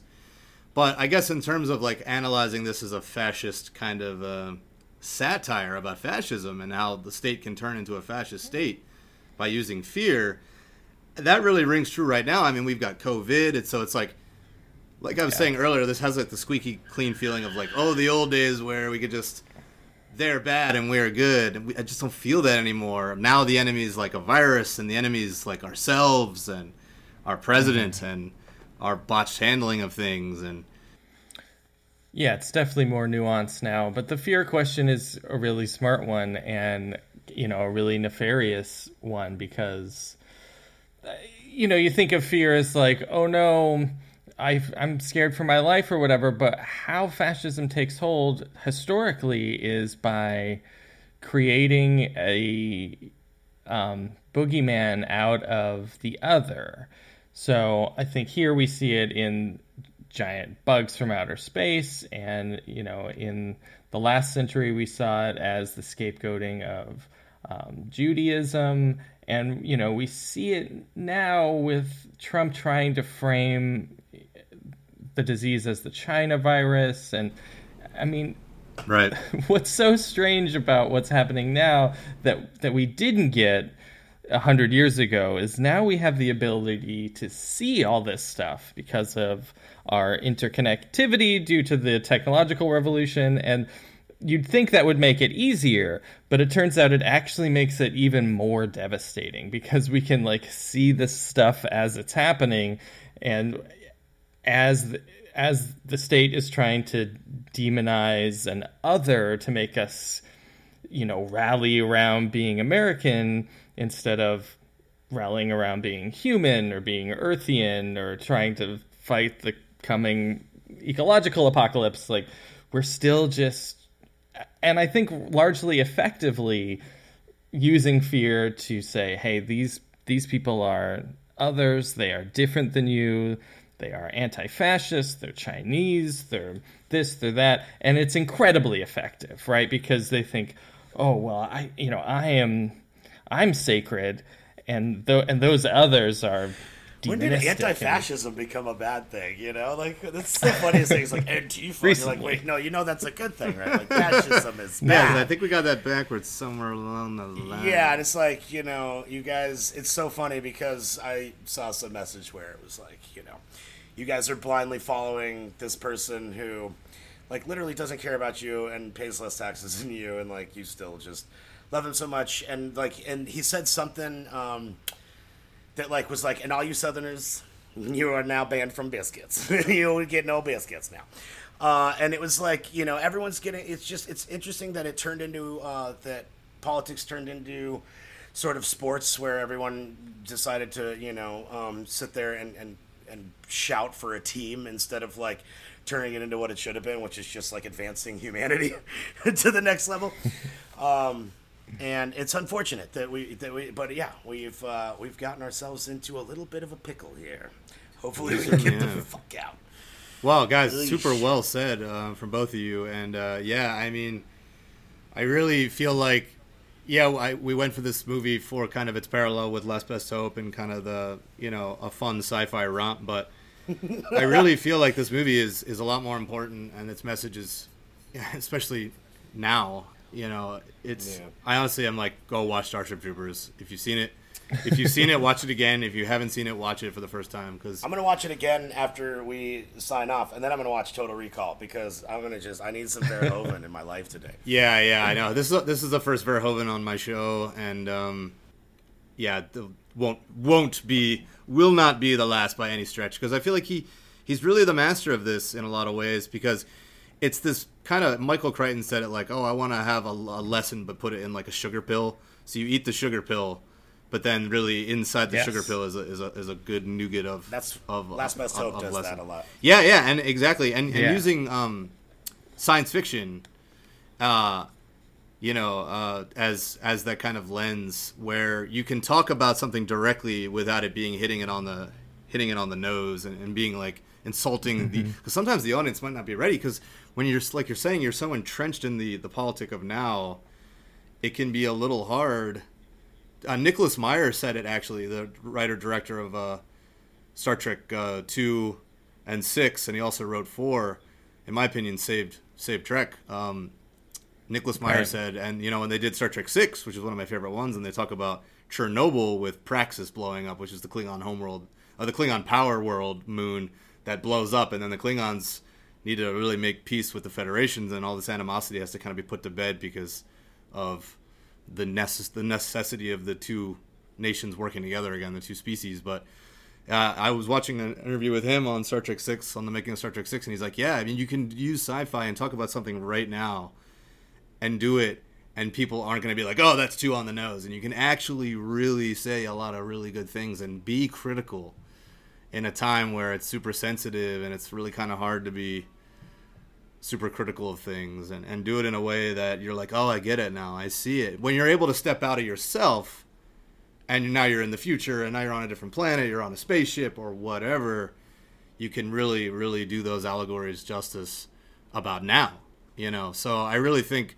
you guys using sci-fi, obviously you're big sci-fi fans, and, you know, the love is definitely there, and it shows in your work, absolutely.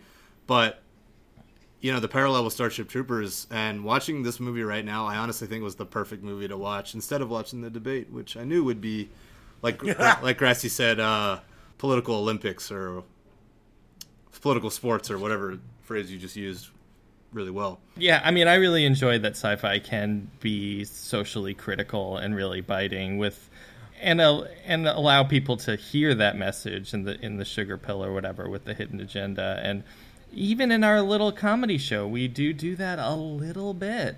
I think you get extra points if you can identify the moral of the story at the end of each episode, which, you know, we worked hard on actually putting in there. I mean, there is some substance to this stuff at the end. Sometimes Absolutely. we say it out loud, and sometimes we don't. And, what did we learn this week? Sci-fi's troops? really good at that. Oh, it's so good. I mean, honestly, I think the reason that this movie does a good job holding up, even though we're dealing with the fascism issue right now, is probably because we're dealing with the fascism issue right now. Mm-hmm. No, it's because Verhoeven, he loved this movie. He loved making this movie. He wanted to have it hold up throughout time. So that's why he fought really hard for practical effects. They built lots of models. They did all the real things. You know, they tried to keep as, you know, little CGI as they could, but they had to do it for like the giant bug scenes. But I just think it's great because it's his favorite of his movies, you know, and you can kind of tell. It's so fun. It's so much fun. Yeah, you can tell that he had a lot of fun with it. You Yeah, know? it's and he's such a character. Watching that making of thing, he's like running around. And he's such a kid in a candy store. I just want to like hang out with him. I want to like go and like have a weekend with him and just like go to the zoo or whatever. Go to a baseball game. Yeah, did you say you guys want to go to the zoo with him? Yeah, Werner Herzog. Oh yeah. Nick said, Werner Herzog and Paul Verhoeven together would be a great weekend. I mean, that would be fantastic, right? Andy, you could voice that, man. You could do the voice. We should get some POV footage of just someone walking around a zoo that has like, you know, that's free, and just have you voice over it like you're like you're Verhoeven and yeah, they both have the Austrian like German voice, I mean, the Herzog, European. You were doing those Herzog videos when you were just like walking around a Rite Aid, like being like, I am Werner Herzog and I am here in the medical section because I need things to help me poop because I can't stand my own excellence or whatever. It was the funniest shit. Yeah. I had this whole thing where as if he was this like megalomaniacal like asshole, but he's really the sweetest guy, and I'm a big fan of him. And he was back in the public consciousness mostly because he was in The Mandalorian season 1. Yeah. And he plays a real. I would like to see the. Yeah, he Which plays is a real another one with heavy, the nasty practical guy. effects, and they tried to go CGI, and it was Herzog that said, "Do not Yes. use CGI. Keep it a puppet." On you Baby cowards." Yoda. He Yeah, called yeah. the crew cowards. He's like, "Don't be a coward." If Werner Herzog called me a coward, I would do whatever he asked me to do that made him feel like I was a coward. I'd be like, "I will fix anything." Yeah, That's the fear. That's the fear. That's the fear.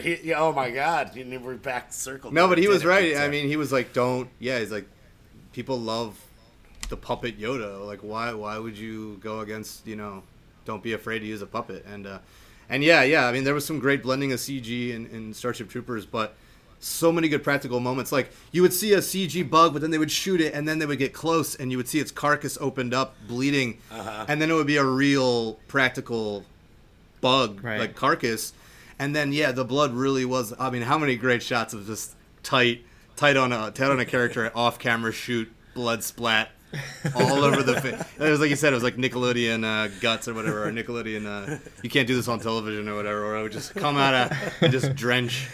It was the slime. viscosity and the color was exactly the same. Like they just went to the store. Does it taste good? Got a bunch of. Is it tapioca or they something? got like was it? retromutagen ooze, like the TMNT ooze, or like the actual slime. They remember there was little slime in trash cans. It was one of the originals from like the 70s. Was the original slime. It's like chucked into people's faces in that movie. It was great. Yeah. I think it's tapioca and water and food dye. Really? The viscosity looked like that slime. It was so good. But tapioca, Yeah, it looks great. food. Wait, what was it? Tapioca. Yeah, and then you dilute it down, put a little food dye in that it. was the stuff on actual Nickelodeon. I think the stuff they used on Starship Troopers looked like the viscosity and color of like they went to the store and bought slime from the toy store. Yeah. No joke. It just It did. I was really like, did. That's so good, man. And I bet it was. I bet they didn't try to, or the prop person probably knew how to make their own slime that just mimics that. But yeah, the Nickelodeon slime had to be edible because they were dropping it on kids' heads, so they had to have tapioca and Right. food starch Tapioca. and stuff. Yeah. Right. There it is. You guys know your stuff. Man, that's cool. I mean, yeah, it really translates the physical. I actually have a little story. I got to work with Patrick Muldoon, who plays the other pilot. Cool. Oh, cool. Yeah, he plays Xander Barkalow, who That's a name. is the nice rival to Casper Van Dien. And I got to work. I think it was about 2013 or so when you guys were probably just having the inception for Last Best Hope. I was just like PAing and doing crafty on some low budget movies here in LA, and he was in the movie. It was like a Christmas movie called like Hallmark. Yeah, it was like a Hallmark thing. And I literally was like, oh my God, I love Starship Troopers so much. And he was like, oh yeah, that was such a fun one, isn't it? And the guy was so fun, and he would always be like belting out like alt rock, like Alice in Chains and Creed and stuff. And then I was like, dude, I'm just gonna go for it. And I was just like, One of those bands is good. we started singing Man in the Box together on set. And he would be like, and then I would chime in, and I'd be like, and literally became a thing. And every time he saw me, he's like, Man in the Box, baby. And he was such a fun guy, and he really just kind of wore his heart on his sleeve and just like wasn't afraid to like be his kooky old self on set. Anyway, every time I watch Starship Troopers now, I'm like, I always think about us singing Man in the Box on set of this Hallmark movie. Oh man! And on my very first That's movie in good. New Mexico, I just came out of University of Miami in 2006. I was working on a Western called Comanche Moon with Val Kilmer, and it's a prequel to Lonesome Dove. Carl Urban's in it. Yeah. Anyway, Jake Busey worked on a couple days, and I think it was my first or second day out there, like fresh off the boat, like I just came out of college. And I talked to Jake Busey, and that was right when his dad had his own show. It was I'm with Busey. And I was like, I love your dad's show. What a character. He's like, yeah, Dad's crazy, huh? And I was like, yeah, man, he's so funny. But Starship Troopers, man, I love that movie so much. And then he literally lit up like a tree, and he was just like, that's the best thing I've done. Well, it is the best thing. It's the best movie No, it is. that It's the best Or no, thing he was he's like, that's the done. best movie He's that great. that I've been part of. I mean, it was He's such in The a... Frighteners. I love The and Frighteners. PCU. Love The Frighteners. Great films. but Contact. it's the best thing that he's done was Starship Troopers. Oh, Contact. Yeah, the bad guy. Yeah, the bad guy in Contact. Contact. The I think religious that was the same zealot. year, 97. So good. Yeah. Bob Zemeckis. Busey has that thing where he like smiles, but it's also his frown. It's his skin. You see his teeth when he's like, Yeah. You You know, said he's like, Frighteners. "Hey, he has that look where yeah. he's like, yeah. it's that Christian Slater, Jack Nicholson type deal. From The Shining. Yeah, man, hey man, Yeah. I'm Christian Slater. This that Nick Chandler does that all the time, where he's like, It's me, Christian Slater. he just does his version of Jack. He really Nicholson made a doing whole Christian career out of Slater. pretending to be Jack Nicholson. Yeah, I know, he really did. I just rewatched True Romance. That movie's so fun. Oh, he's great. But he's great in it. But yeah, the Jake Busey part in this movie is so fun as the kind of like lovable sidekick, and you know that moment where he's like really down, he turns to Casper Van Dien. He's like, he just got dumped by Denise Richards, and he was like, "Hey, at least you still got me to kick around," you know. It's like, oh. So I really felt the camaraderie. I felt all that anti-fascist stuff, but simultaneously felt this like camaraderie of this ensemble. And it's kind of lovable, and I found myself really rooting for everybody, even though I kind of saw some of their blunders and how easily brainwashed they were by their own state and all that. But I still loved them all. You know, so I had to nailing that duality because it didn't. I'm hearing a doorbell. Is that me? That's me. That's on my side. Oh my god, is that your instruments? Okay. I don't know. Should I go check it? Is that your xylophone? Go check it. I saw this movie in the theater This is when exciting. I was like 14, and my friends like wanted to join the military afterwards. Let me go see who's at the door. I'll be right back. All right, you got it. We could turn this into a feature, you know. Who's at the door? This is like a real... Grassie's who's place. at the door? No, it's so funny. It was coming through the headphones, and I'm like, is that my door? So funny. It's really like The Neighborhood. What is that old show, the kids show, where he puts on the sweater? Oh, Mr. Rogers. Yeah, it could be like a Mr. Rogers segment. Yeah, exactly. Who is it? Oh man, Ryan, who is we it? got live maintenance checking in on our. Get him on the garbage disposal. podcast. Maintenance guy. Does he want to be on my show? I think he is. You can probably hear him in the background. Does he like Starship Troopers, the movie? I feel like ask him if he's seen I feel it. like he's never seen that, and probably not a lot of other movies that we talk about. But it's fine. It's fine. Seems like a nice gentleman. Anywho, This could be a That's hilarious. Yeah.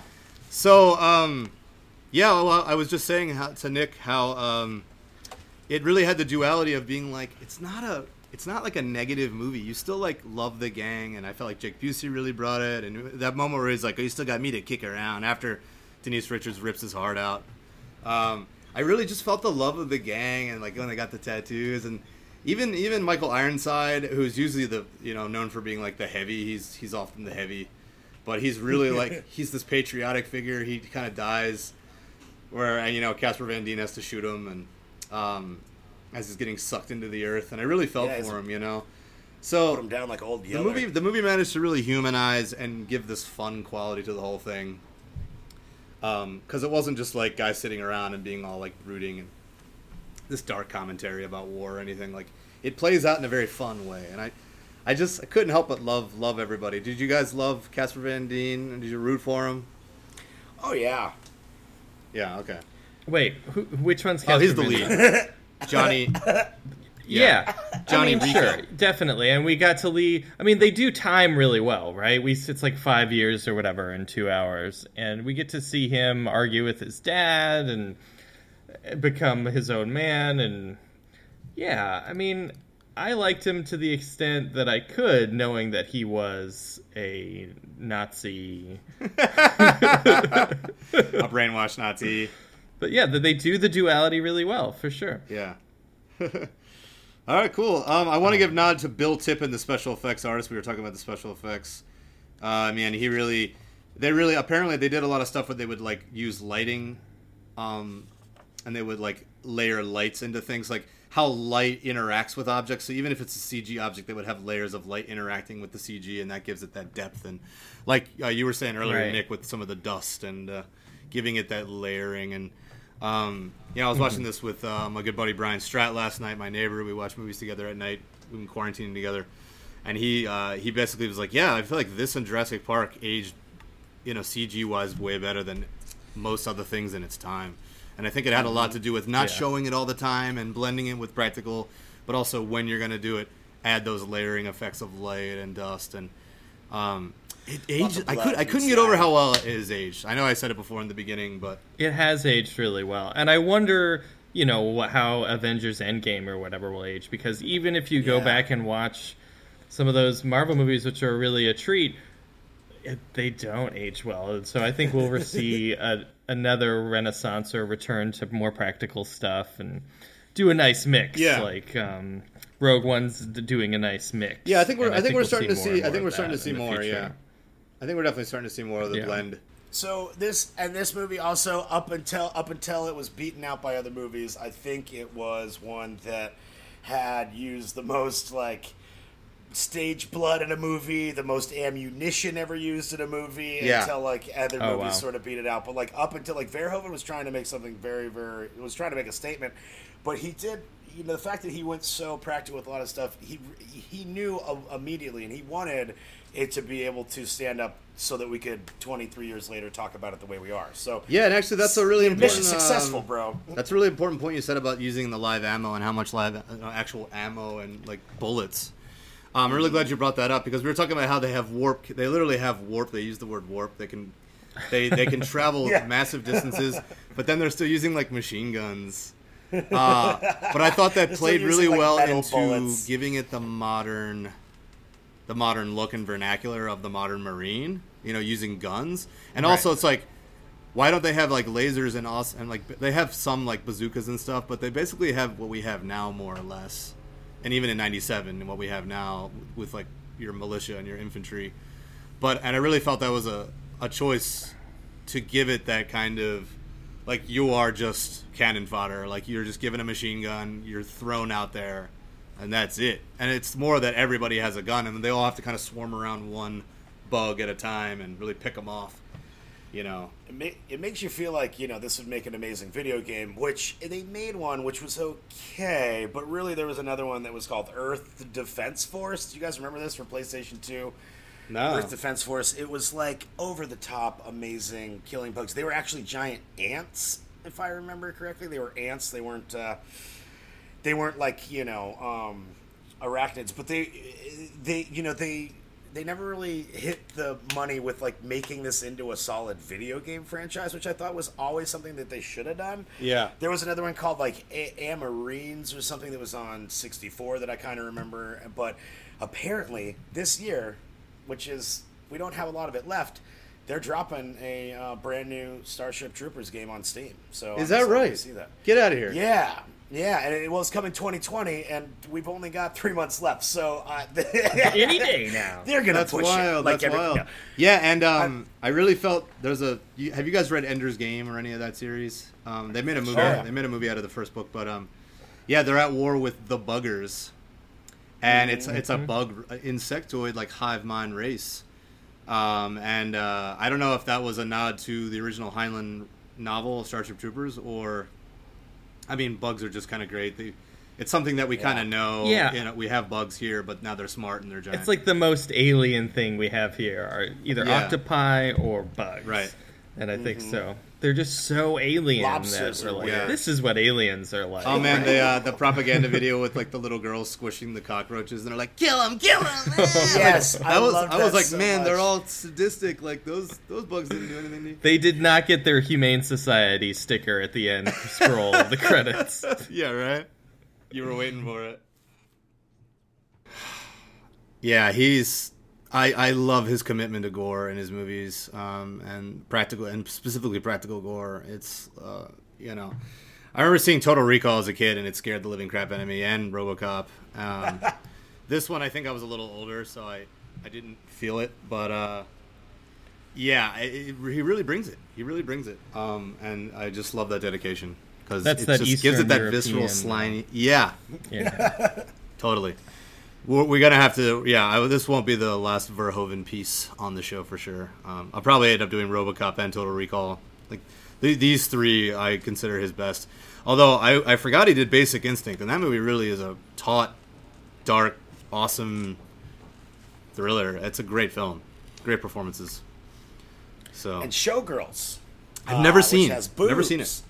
No, it's great. It's just like a grittier version of becoming a stripper, and it seems like it probably inspired a lot of people to follow that career path. So I give him props. You know. Yeah. His first feature was in '71, called Diary of a Hooker. It's a comedy. Okay. In Amsterdam, two prostitutes make a choice between love and work. So he really likes to dive into like. That was Showgirls. Yeah, exactly. I feel like that was kind of proto Showgirls, like 25 years prior. This guy's been working since the '60s. He was working in TV on a TV series called Flores.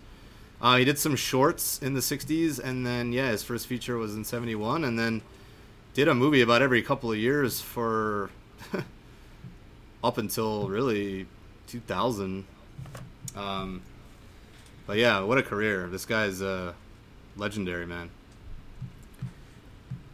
He's the man.